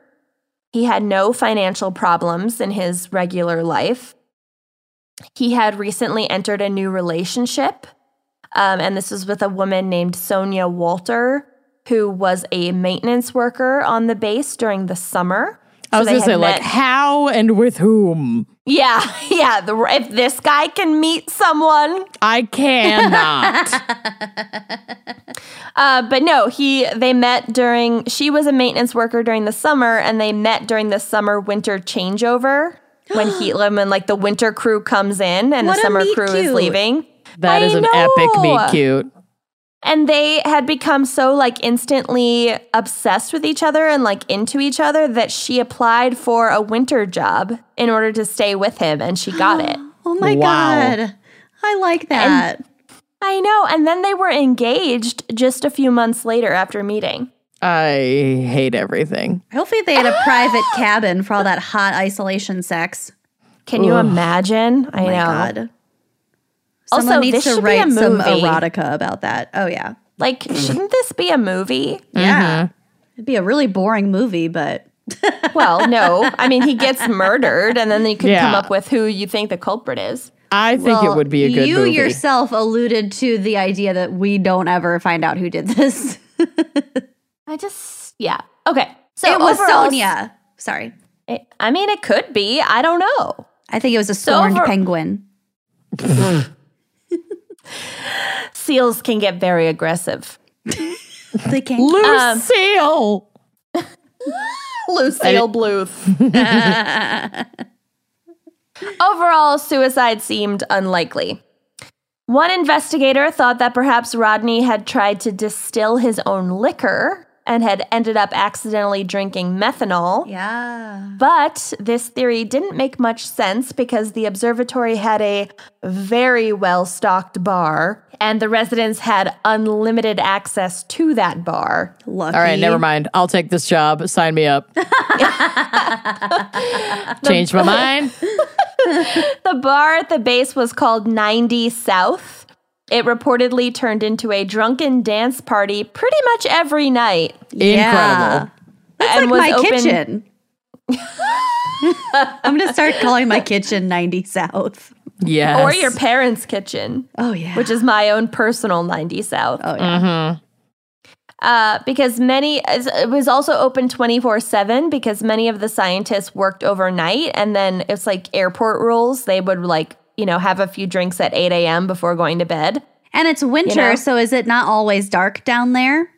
I think it is pretty much always dark down there. That's I'm wild. sure there's like a couple hours of daylight, but that's it. So Rodney was a regular at 90 South and often played shows there with a band that he started called Fanny Pack and the Yes. Big Nancy Boys. Yes. What? Amanda's in love with this man. I think I really am, am. too. It's- What was this our is band name real we good. made with Scott? Like the Juicy Farts? Oh, The yeah. the night pudding. Yeah, I like was so hammered, I do not recall. I think it was called I'm Night pretty Pudding sure and the Juicy it's called Farts. Night Pudding and the Juicy Farts. I renamed our chat to it, so I'll find it. That'll be a drunk dive that will be posted Little very bonus. soon. Yep. Little extra drunk dive Night for Pudding and the Juicy Farts. Yep. you. Yeah. Yeah. So sign up for Patreon. $1 a month on up gets you full access to that. Yeah, Night there's Pudding some and the Juicy really Farts. good screenshots of this epic Zoom meeting that we basically recorded for all of your listening pleasure as We patrons. got embarrassingly wasted. I have never been that drunk recording an You episode of whipped this. out your massive vibrator Yeah. to show it off like a trophy, Yeah. It's heavy. like a prize sea bass. She big. Huge. Sea bass. The worst part is I can't donate it to anyone. Absolutely No, you not. cannot. Yeah. That's not the worst part. Okay, anyway. So Rodney played guitar and Sonia, his fiance, played bass. Oh no. Also, Rodney was a well-educated scientist, so even if he had tried to distill his own liquor, which again, he had no reason to, the odds of him messing the process up so badly that he accidentally poisoned himself to death was extremely low. Yeah. Yeah. Furthermore, the only place that methanol even existed on the observatory was in cleaning supplies. It wasn't like there was like a bottle of methanol. Uh-huh. It would have had to have been distilled from some sort of cleaning supplies. Mm-hmm. So even though Rodney was an alcoholic, the readily available supply of actual decent liquor on the base meant that he never would have gotten to the point of desperation where he needed to be drinking cleaning supplies for a buzz or Sure. like to stay well. Yeah. So anyway, which leaves only one reasonable possibility. He was murdered. Murder. And furthermore, someone living at the observatory had poisoned him. This is like the worst game of Clue ever. I was going to say, with a candlestick in the library. With In the methanol in the dome. So although the dome is populated year-round by scientists and can house up to 250 people in the summer months, Rodney was there in the winter when the population shrinks to just a fraction of the summer size. So that winter, there were only 49 other people besides Rodney living on the base. And that includes scientists as well as support staff like cooks and maintenance workers, including Sonia. And there were no obvious suspects at all amongst those 49 people. By all accounts, Rodney had been extremely well-liked. He was pretty easygoing. One scientist on the base that winter remembers that Rodney was kind of the glue that kept the crew together and very tight-knit feeling. Quote, he had a PhD and yet he would play poker, smoke cigarettes, drink whiskey with the carpenters and the plumbers. He was just He could hang. He could hang. He was like everybody's homie. Exactly. You can kind of tell that just from like the pictures. Like he just looks chill. Yeah. Still, given the isolation of the crime and the quarantining of the potential suspects, like it had to be one of these 49 people. Right? And that's actually a really small selection. So like it really freaks me out that we don't know. Like if you think about it, a regular murder has infinite suspects. This one, it had to be one of these 49. Kiwi investigators initially did not think it would be too difficult to narrow things down and find someone with a motive for killing him. So they were like, sweet, we know it's one of these 49. We know when it happened. We know how it happened. They weren't fuzzy on the idea at all. Ha, like a kiwi. Like a kiwi. Get it? Very thin-skinned. Okay. Then they ran into things turned sour. The opportunity was ripe to solve this case. But then they turned green with envy. Then they ran into two pretty significant obstacles. The U.S. government and international law. Sounds about right. Those are always the most significant obstacles. The Amundsen Scott Station, where Rodney was living, is a U.S. base that is built on territory that New Zealand claims to own. And also, Rodney Marks is an Australian citizen. Oh, God. Here we go. Our space station laws all over again. It's too much. Exactly. The U.S. disputes New Zealand's claim to the land, which has led to several conflicts over jurisdiction throughout the years. Most significantly, for a murder investigation, the U.S. claims that American citizens living on the base are not subject to New Zealand laws. Well, the U.S. base built the station. So if we're going by space station laws, they're right. Well, traditionally, if the land is owned by another country, then anyone on that land would be subject to that country's laws. Yeah, you're right. They are on land, not floating in outer space. Except if it's a military base, and then the military base counts as like a little parcel of the original like country's land. Yes. But does this count as a military base? It's disputed. It's never been resolved. So with the exception of Rodney and one other scientist, everyone working and living at the base at that time was an American citizen. So basically, everyone besides the victim and one other person is an American, and the U.S. is like, nope, you're not subject to New Zealand laws. But all the investigators are from New Zealand. Does New Zealand lay claim to this portion of land just because it's closest to New Zealand? Yes. Okay. It wasn't just a random like, I'm Russia. I want that part. I want it. Yeah. It's close. It's closest to New Zealand. Okay. In the summer, you can like easily take tourist trips from New Zealand to Antarctica. I didn't know that. But why would you? To see the pengies. I super want to do it. Are you kidding? It sounds amazing. You want to go to Antarctica, but you scoff at me for camping. Yeah, you wouldn't do well in Antarctica. Do you see how insane that is? I want to go, but in like a where'd you go Bernadette kind of way with like all the proper gear. Oh my God. Your face would ripple to the point where it would never unripple. It's like how I love Cabela's, but I would never go camping. You love Cabela's? I love it. Why? What do you purchase there? Jerky? I just think that it's like going to Home Depot. Like I just want one of everything just in case. Oh my God. But I also want to never, she's a doomsday ever, prepper. Yeah. Yeah.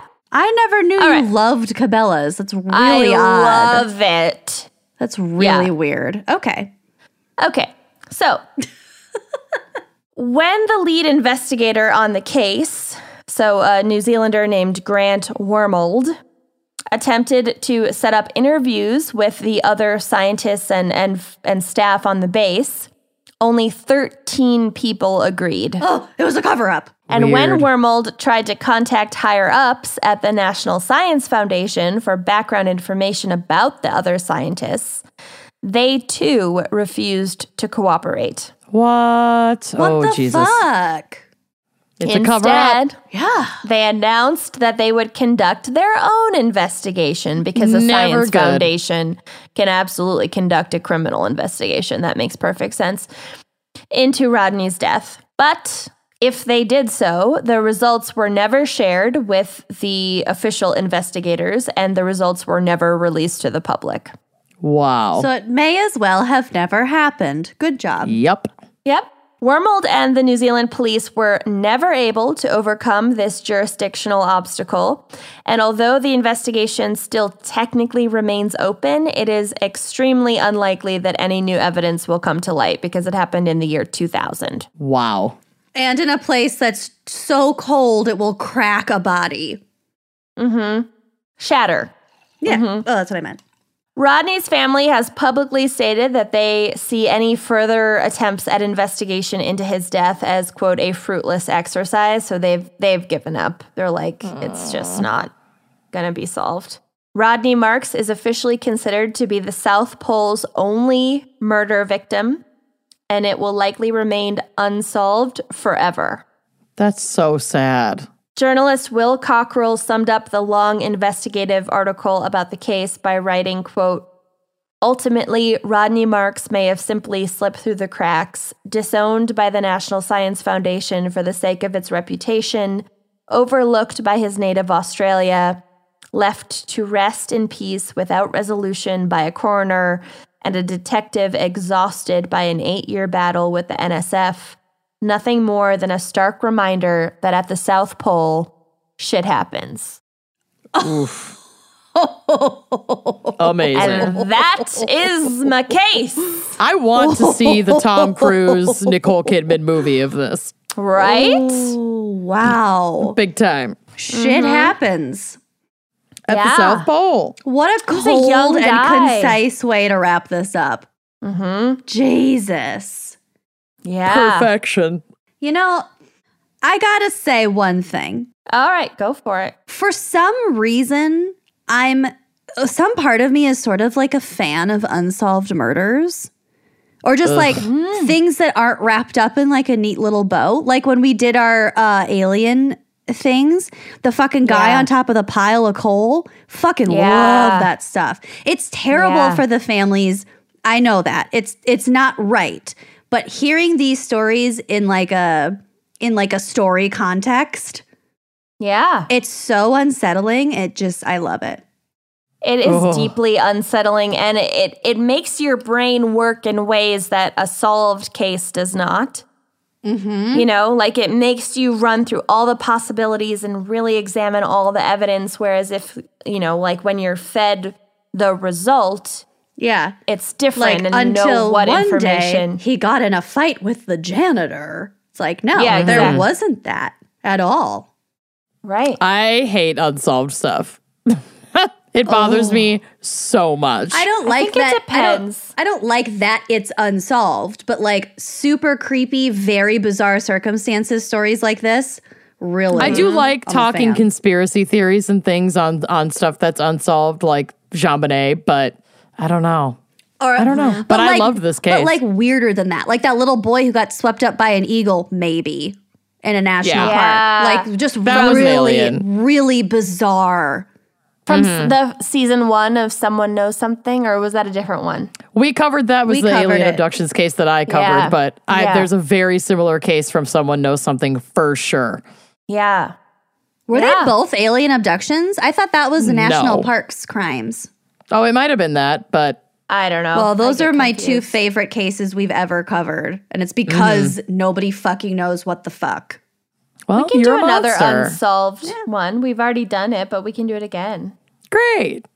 It's not just unsolved though; it's weird unsolved. We'll figure Okay. it out. All right. Word from our sponsors. Yes. So you might remember in previous spots that we've done for this particular company, Everlywell. We talk about it all the time. And I have like friends and family like messaging me separately asking about it. It's a real thing and it's so cool. Everlywell is the amazing at-home wellness test that helps you better understand your health. So a few months ago, I received my Everlywell at-home lab test and tested myself. I did the thyroid test. So that came back just like a few days later. It was remarkably fast.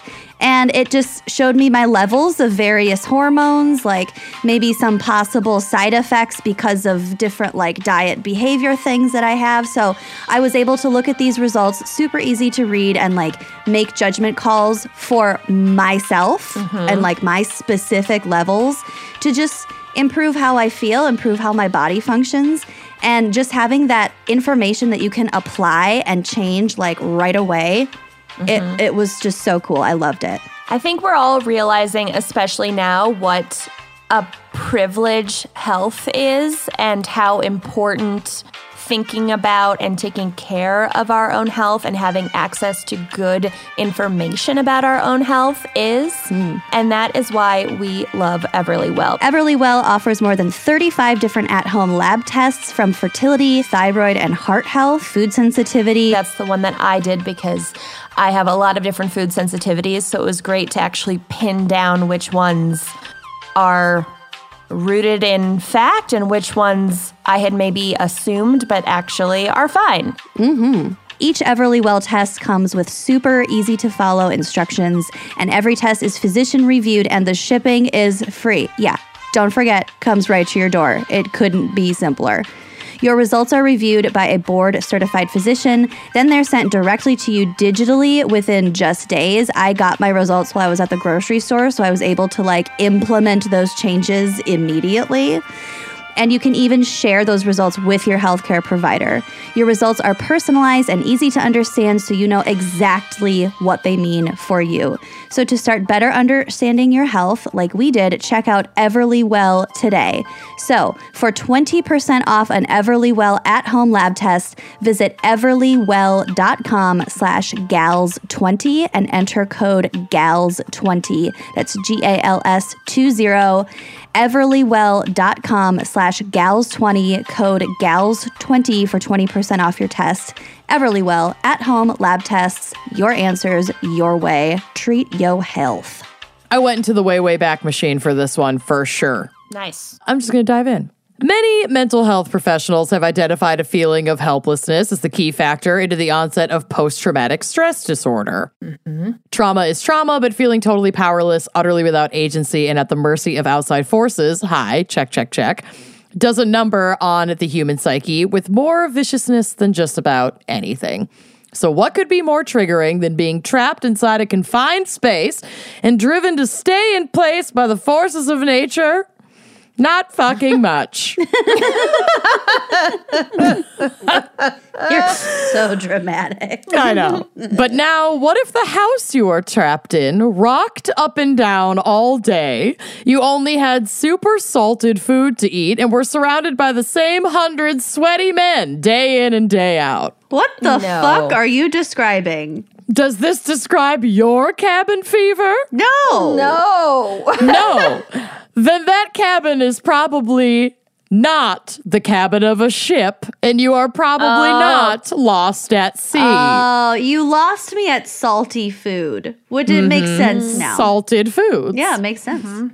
So most of us are really going through the ship, but it could always be worse. You could have scurvy. Ship happens. There are many cases of horror and cannibalism on the open seas. Gruesome stories of desperate men on stranded ships resorting to cannibalism abound. One of the ships from the last attempt to find the Northwest Passage through the Arctic was found in 2014, and the Erebus and the Terror, which are the names of the ships. Yes. What? We'll get to it. Set off to find a way through the ice in the Arctic and then just disappeared, iced in, like ice encapsulated these ships, and all of the crew starved to death. Yeah. So can you fucking believe a ship horrifically trapped in the ice with starving men resorting to cannibalism was called the Terror. I mean, frankly, these people were just asking for it outright at that point.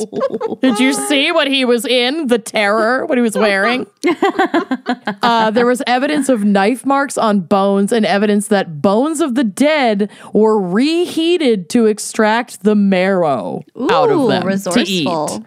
I know, which makes me really want grilled bone marrow so bad. Yeah, bone marrow sounds There are good. even tales where men stranded with no food went and ate the cabin boy. True story. Yeah, if you want some nightmare ships trapped in the ice stories, Google Shackleton. Yup. That's a real scary. My dad loves that story. I think it is. It is so deeply traumatizing. I'm 90% sure my dad read one of those books that's like 8,000 pages long. And Every dad did. They insist on getting it in hardcover about that exact case. He borrowed it from my dad. Probably. The George Washington biography. Yep. That's like 3 volumes. Yeah. Insane. No one has time for that. Not even in quarantine. And we're not talking about that case today. But today we're talking about a less horror-based and more interpersonal hate fuck crime out of mutiny. Caused by cabin fever. The most famous example is the tale of the mutiny on the Bounty, where basically the captain was such a brutal dickhead boss who berated his men so mercilessly that they eventually took the boat from him at gunpoint. And like, we're all about there with our own partners and bosses right now. So like, there's that. But we're going to be discussing the even nastier story of the aptly named HMS Wager. A tale of disease, check. Paranoia, check. Murder and mutiny, or as described in a book from the era on the subject, quote, an affecting narrative of the unfortunate voyage and catastrophe of His Majesty's ship Wager, which sounds a little close to our current reality, in my opinion. Everything's a wager. Yep. An affecting narrative of the unfortunate voyage and catastrophe of the United Donald States Trump. Infrastructure COVID-19. and the Trump administration of 2020. Yes. So back in the age of war on the high seas, when countries went to war, their naval fleets would blast the shit out of each other just all over the world. Like, that's just how it was. So in 1741, Britain and Spain had gone to war, but the fighting was not confined to Europe. These naval superpowers thought they owned the whole world, so they went to war in all 7 fucking seas. Hashtag white people. Always fighting. Am I right? Just white people shit. One Commodore Anson led 6 warships, the Wager included, and went to sail round the Horn to attack Spaniards and Spanish interests in Chile. Ooh. The Centurion, and there's a map and like an aerial view of sailing round the Horn on the blog/drive. It's not a simple trek by any means. Also, it reminds me of the Cape of Good Hope in Africa. They had to go down through that shit, and the weather is insane. And so unpredictable, and it changes just on a dime, like without warning. It's very cool, but there's no way in terrifying. fuck I would have ever no. It's terrifying. So the Centurion, their 60-gun flagship with 400 men. The Gloucester, 50 guns, 300 men. Severn, 40 guns, 250 men.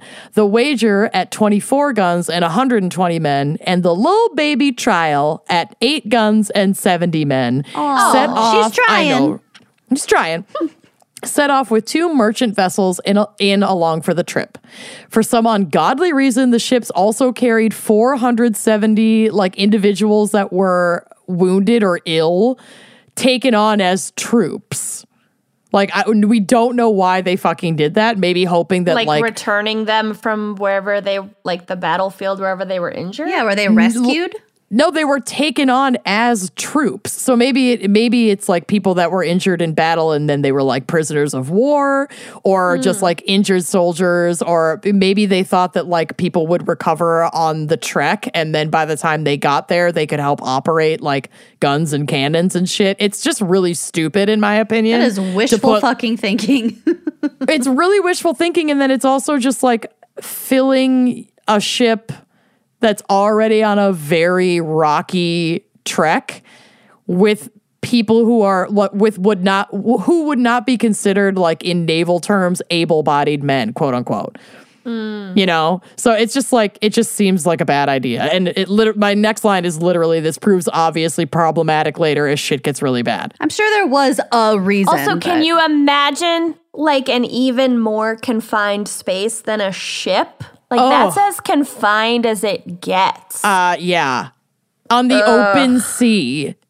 Well, besides like prison, that is as confined as it gets. Yeah. I would argue that slave ships are the most confined types of ships on the open seas. Well, right, but that counts. Like that's a ship. Yeah, full but of these people. ships are bigger than that. They're not like packed like sardines. But the way that this fleet was, like, it really wasn't that. It wasn't a roomy ship like any of these. I just meant, as confined spaces go, a ship I wouldn't want to be bad. trapped on a cruise. Like, fuck that. Well, like a ship and like a submarine in these days, equally as fucking dangerous. You're not going to get rescued out in the middle of the ocean. No, it's horrible. True. Yeah, submarine. So after a resupply and one of the ships bailing on the mission and heading back to England, the Wager found itself with a hull full of guns, a huge amount of rum, and random stuff for trading with coastal locals.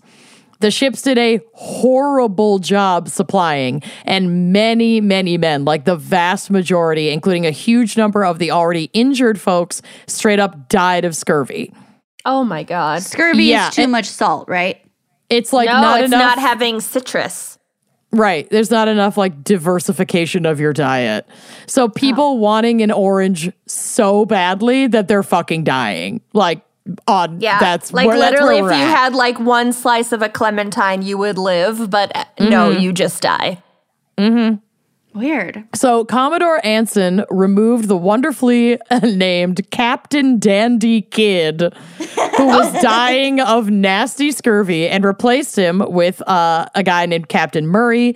Kidd made a deathbed prediction that the voyage would lead to riches for most, but disaster for the Wager, which is like the perfect thing to say as like a grizzled dying sailor dying of scurvy on their deathbed. I can't imagine a better what a weird prediction. Death warning. On your I know. Deathbed. So now that guy's dead. Quit making predictions on your deathbed. Yeah, That's just, so eerie. Just be done. Just be done. Just tell my wife and kids I love them. Bye. Yep. So Captain Kidd is dead, and they had to promote someone to captain to have enough captains to go around, and they promoted another guy named Lieutenant David Cheap, which is an apropos name. He does not do well in this situation. Yeah, stock a few oranges, you fucking cheap bastard. You're not cheap in death, David. He's so cheap. So now this guy, David Cheap, is commanding a huge ship for the first time, which is crewed entirely by scurvy-riddled individuals who absolutely hate their fucking lives. Cheers to David Cheap. Good luck, sir. So rounding the Horn was a fucking disaster. Delays led them into horrific weather, devastating high seas, and contrary winds, which is literally asshole winds that just blow the wrong way, like out of nowhere. And they are working with basically no able-bodied crew. So after weeks of trying to sail west far enough, they more or less had to guess that they had made it far enough and turned north. Oh, Spoiler alert, they had not gone far enough west. Oh, no. And it's like trying to walk somewhere blindfolded. That's almost exactly what this situation was, because like the weather and everything made this trip so disorienting that they just didn't really know where they were. Oh, God. And I mean, this is the 1700s, so they're relying on like, hope the stars come out tonight so I can maybe see where I am. Yeah, but they in barely have clocks. Yeah, they're in like horrible weather conditions, so you probably can't even see the stars a lot of the time to navigate. I'm sorry, I'd jump off the boat. I couldn't do that. No. Me too. Fuck this. No way. So they hadn't gone far enough west, and one night while using a super fun sounding longitudinal technique called dead reckoning, which is literally fucking guessing That's where a good they go. band name. It is a really good band name. I'm pretty sure it's a video game. It might be. They were minutes from running aground when a tiny bit of moonlight came through the storm clouds and shone on the Patagonian coastline. The lookouts on one of the merchant vessels fired cannons to warn the others and averted total disaster. Thank you, merchants, for coming in clutch. The fleet turned west again, but in the confusion, the wager got separated from the group. Scurvy, once again, was so bad that the wager was running out of seamen. Their refraction period hadn't quite elapsed. Yep. Just Not don't even jerk close. off for a week. You'll have plenty. Right. And they still had no idea when to turn north. So take a moment to imagine the working conditions here, trapped in a creaking wet boat, literally dying for fruit, looking at the same 60 men, the other 60 so sick they can't even stand up, with a boss who just got promoted and is a huge douche prone to fits of rage. Everyone reeks. There's just vomit and shit everywhere. Everywhere. And there are photos on the drive of like the hull of this ship. There are no amenities. It's awful. Imagine the poop. It's so bad. I cannot imagine the poop. Ugh. I refuse. No. Hard no. So, Captain Cheap, feeling that they did not have enough sailors and struggling for ideas, decided to head for Socorro Island to resupply. The gunner and best sailor on the ship, John Bulkley, warned him that these islands were too poorly charted and the ship was in absolute shit shape, so this was way too dangerous a mission. Captain Sheep was showing, quote, thinly veiled contempt for his navigator and other officers and ignored their warnings entirely. As they continued, they sighted land and all hands were called to turn the ship west. In the rush to turn the ship, Captain Cheap fell down a ladder and dislocated his shoulder in an injury so painful that he had to be confined to his quarters. So now he's basically useless again. Oh, God. Oh, my God. I would throw myself overboard. Yeah, everything that could go wrong is going wrong in this situation. A horrible storm kicked up later that night, and by 4:30 in the morning, they broke off their tiller and started taking on water. The cabins filled with water as the wounded ship tried to sail on, and those too sick to move or flee just drowned in their sick rooms below. Oh, my God. Yep. Then the ship hit rocks on the shore and got stuck. It got lodged The ship is in the rocks. fucked. They can't steer. It's fucked. Fucked. No. Well, I mean, and now it's just Yeah. Now it's really fucked. Yeah, Yep. exactly. But it's like not quite beached. It's like on rocks, still several like Getting 100 yards pelted by from huge shore waves. in a storm. Great. Yep. And sinking. Yeah. So now it's basically like the two responses are the category I'd be in and then the category survivors would be in. Starting with the category that I would be in. In a pretty wild decision, some of the crew broke open the locks on the spirits room and busted out kegs of rum that they had on board. Yep. They got completely hammered and stole officers' clothing, dressing up and starting fights with one another. So the stir-crazy bastards just went full tilt. Shipwrecked, let's rum it up and play dress up and punch the piss out of each other and then die. Yeah. That would be our really response. wild Halloween party. So that's... half the crew is just going out on top in the wildest Halloween party they have ever thrown. 140 other men took the lifeboats and made it to shore, though they were in a horrible situation nonetheless. Winter was starting and no one had any way of knowing where they were since they were completely off course. The island they had fled to was basically desolate and had little ways to sustain themselves. And anger started to bubble out of the surface, and most people blamed the captain / the administration. So a few days later, the ship turned in its place on the rocks and took on more water, and most of the drunks in the ship's belly just drowned. According to your map, they're in like Patagonia. Like there's fucking in that nothing, area. and also insane weather and topography and like crazy shit. In the 1700s. Like if there's nothing there now, there was even more nothing then. Also, like, no one is strong enough to even, like, swim to shore. And if you made it to shore, There's nothing there for you. Nothing. You don't. Oh, they don't God. even have like. They have jack shit. Like maybe they have a means to catch fish, but the weather is And they're so all bad wet. that like they're all I don't even drunk, think- wet, and sick. And they don't even, I don't think, fully understand scurvy at this time, because No. if they understood it, they would make some sort of provisions for it, but they don't even really get it. Like they No. understand that it's like a disease that sailors get, but that's it. Yeah, they are so wildly underprepared for this situation. And like none of this should be making me chuckle, but like the statute of limitations is up on the 1700s, and this is making me feel better about my current situation, so I'm fucking going for it. Yeah. So the only survivors still on the wager were the boatswain John King and a few of his buddies, and they were angry and drunk. So everyone was frightened and angry and blaming the captain, and shit was starting to escalate even more. And John King and his drunk buddies were trapped on board the slowly sinking wager when John King got a crazy idea. He loaded up one of the 4-pounder cannons on the wager and fired it. He fired it on Captain Cheap's hut that was on shore a couple yards away. His idea was that he would force the men on shore with lifeboats to come back for him and his friends, and he would keep shooting at them until they came to pick him up. Seems like a really bad idea. It was a literal masterpiece, but it did not work. I'm going to kill the only people who could rescue us to scare them into rescuing us. Yeah. Oh, no. I love it. The rest of the men, led by the gunner Bulkley, had the rather brilliant plan of taking one of the longboats, cutting it in half, and lengthening it into a schooner with wood salvaged from the island, which they did, and that did work. Like, they were able to build this larger ship to take the few living back to sea. Oh, God.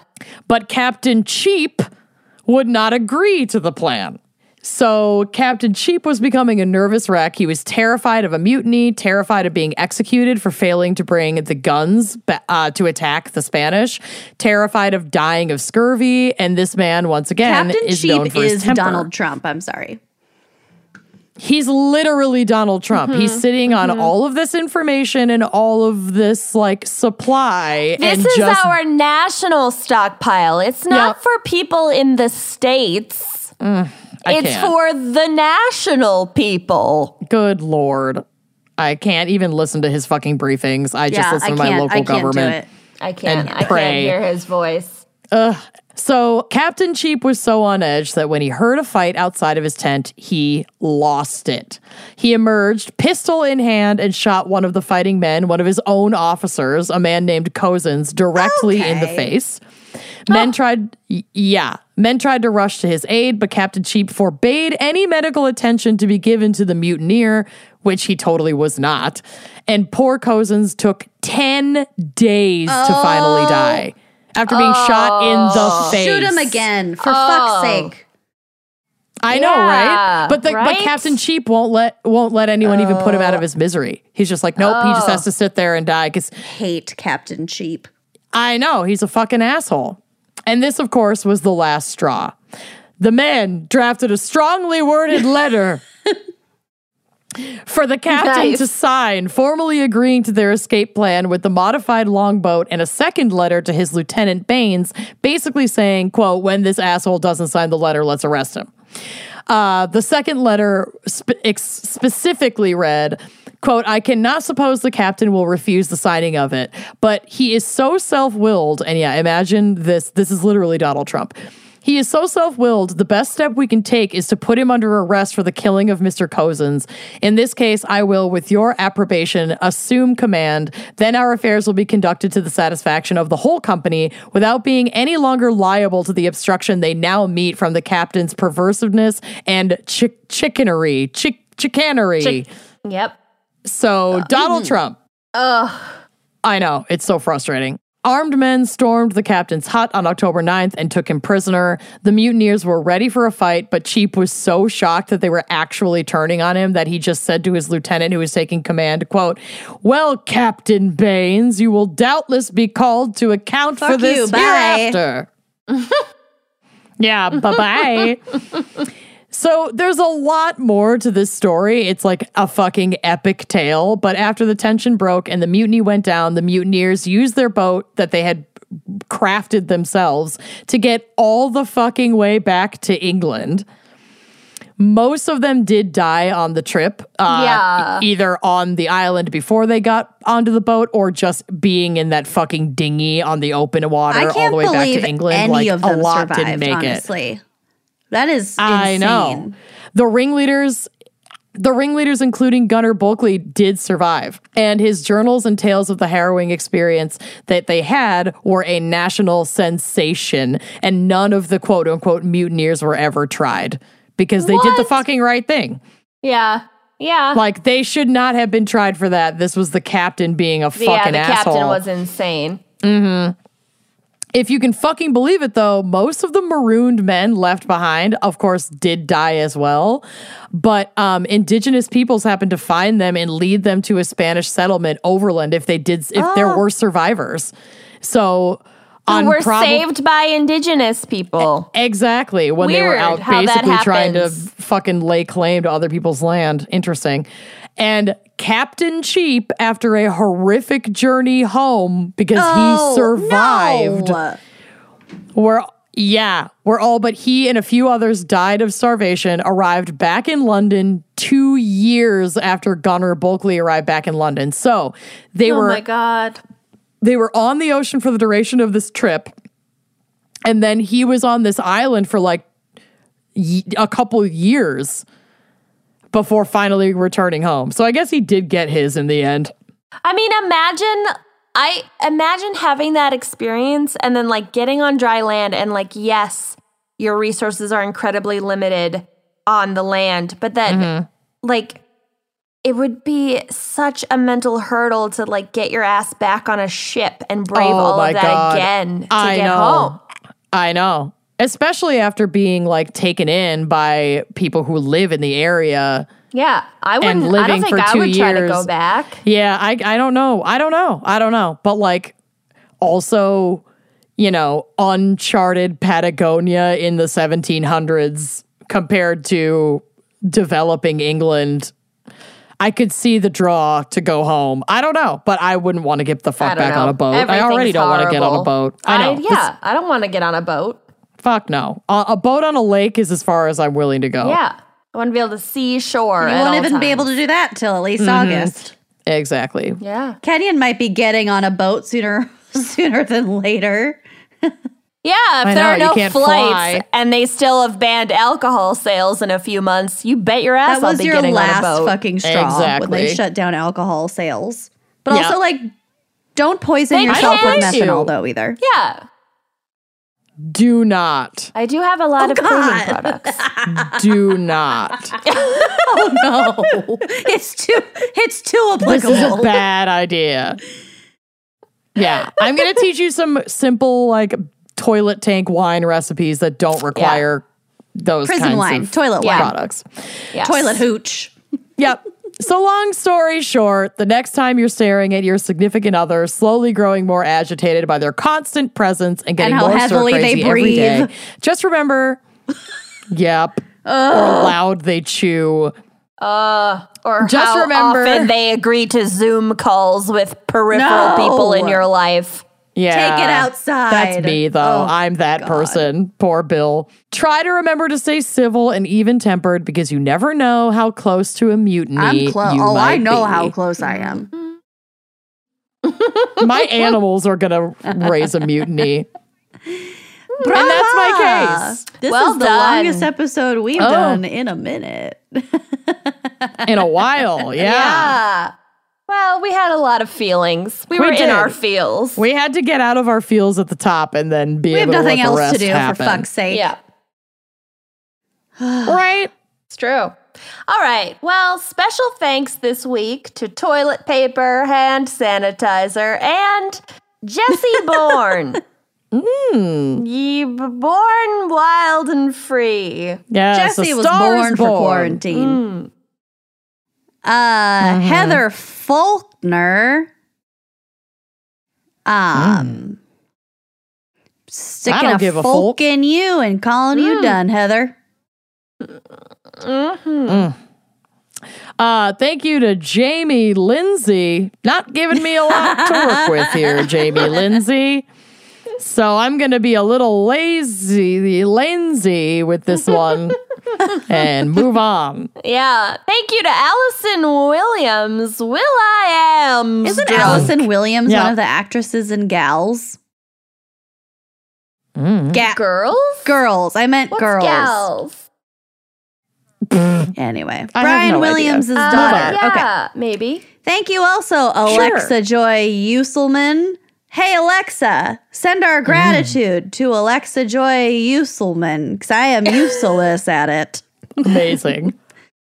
Your $5 a month has been very useful, man. Thank you to Millie Leong.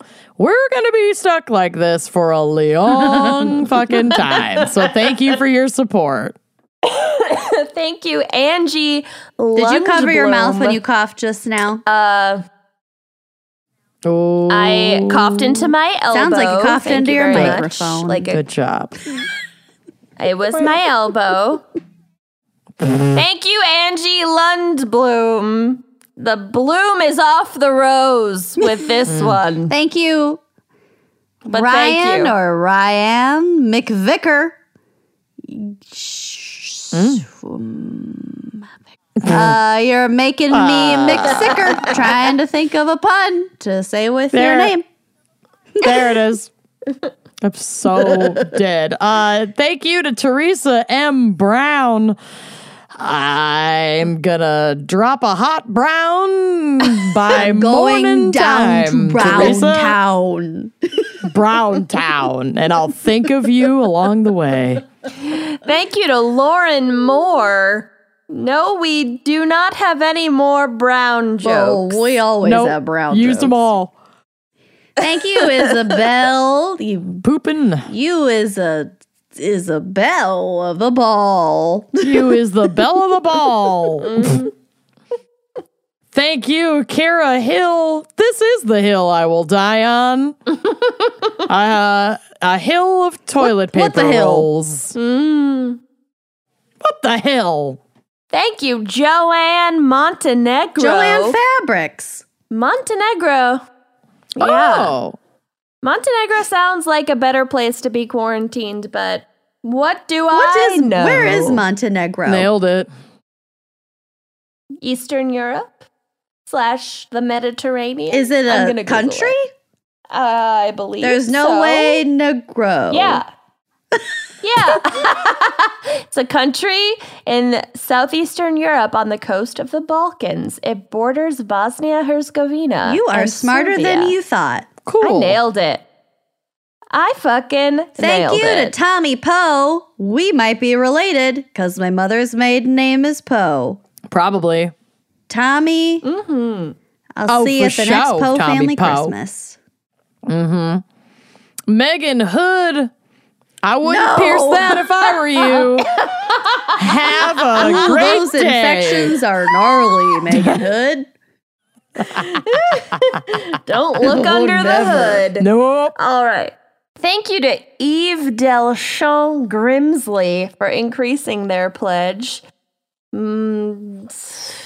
Eve Papier Mache. Yeah, Yves Papier Mache Grimsley. Thank you for Things aren't looking grim Merci for you. for the donation. Kicking off our $10 a month tier, Emily Belfast. You'll be getting a free fucking patriarchy Ooh. wine glass in the mail. Yeah, don't make a fuss. Don't about make it. a fuss Don't ring about the it. alarm bell. Cloudfuß. Ich habe eine Cloudfuß. Oh. Ich habe Emily Belfus. Thank you to Sheena McNeil. I am McNeeling at your feet to kiss upon thine toes with consent and gratitude. Thank you to Molly Dyson. I need to invest in a new Dyson because my You never floors are lose gross. suction, Molly Dyson, you don't suck. But also Dyson vacuums is an excellent Are amazing. investment. As is Lindsay Lopez. I'm going to Lopez on over to you like a Refill hibernating my bear. Pez dispenser. Give you a little smooch with consent. Perfect. Kicking off our $15 a month trash king or queen or neither or both tier and receiving literal trash from Lucy's house is Lacey Thornhill.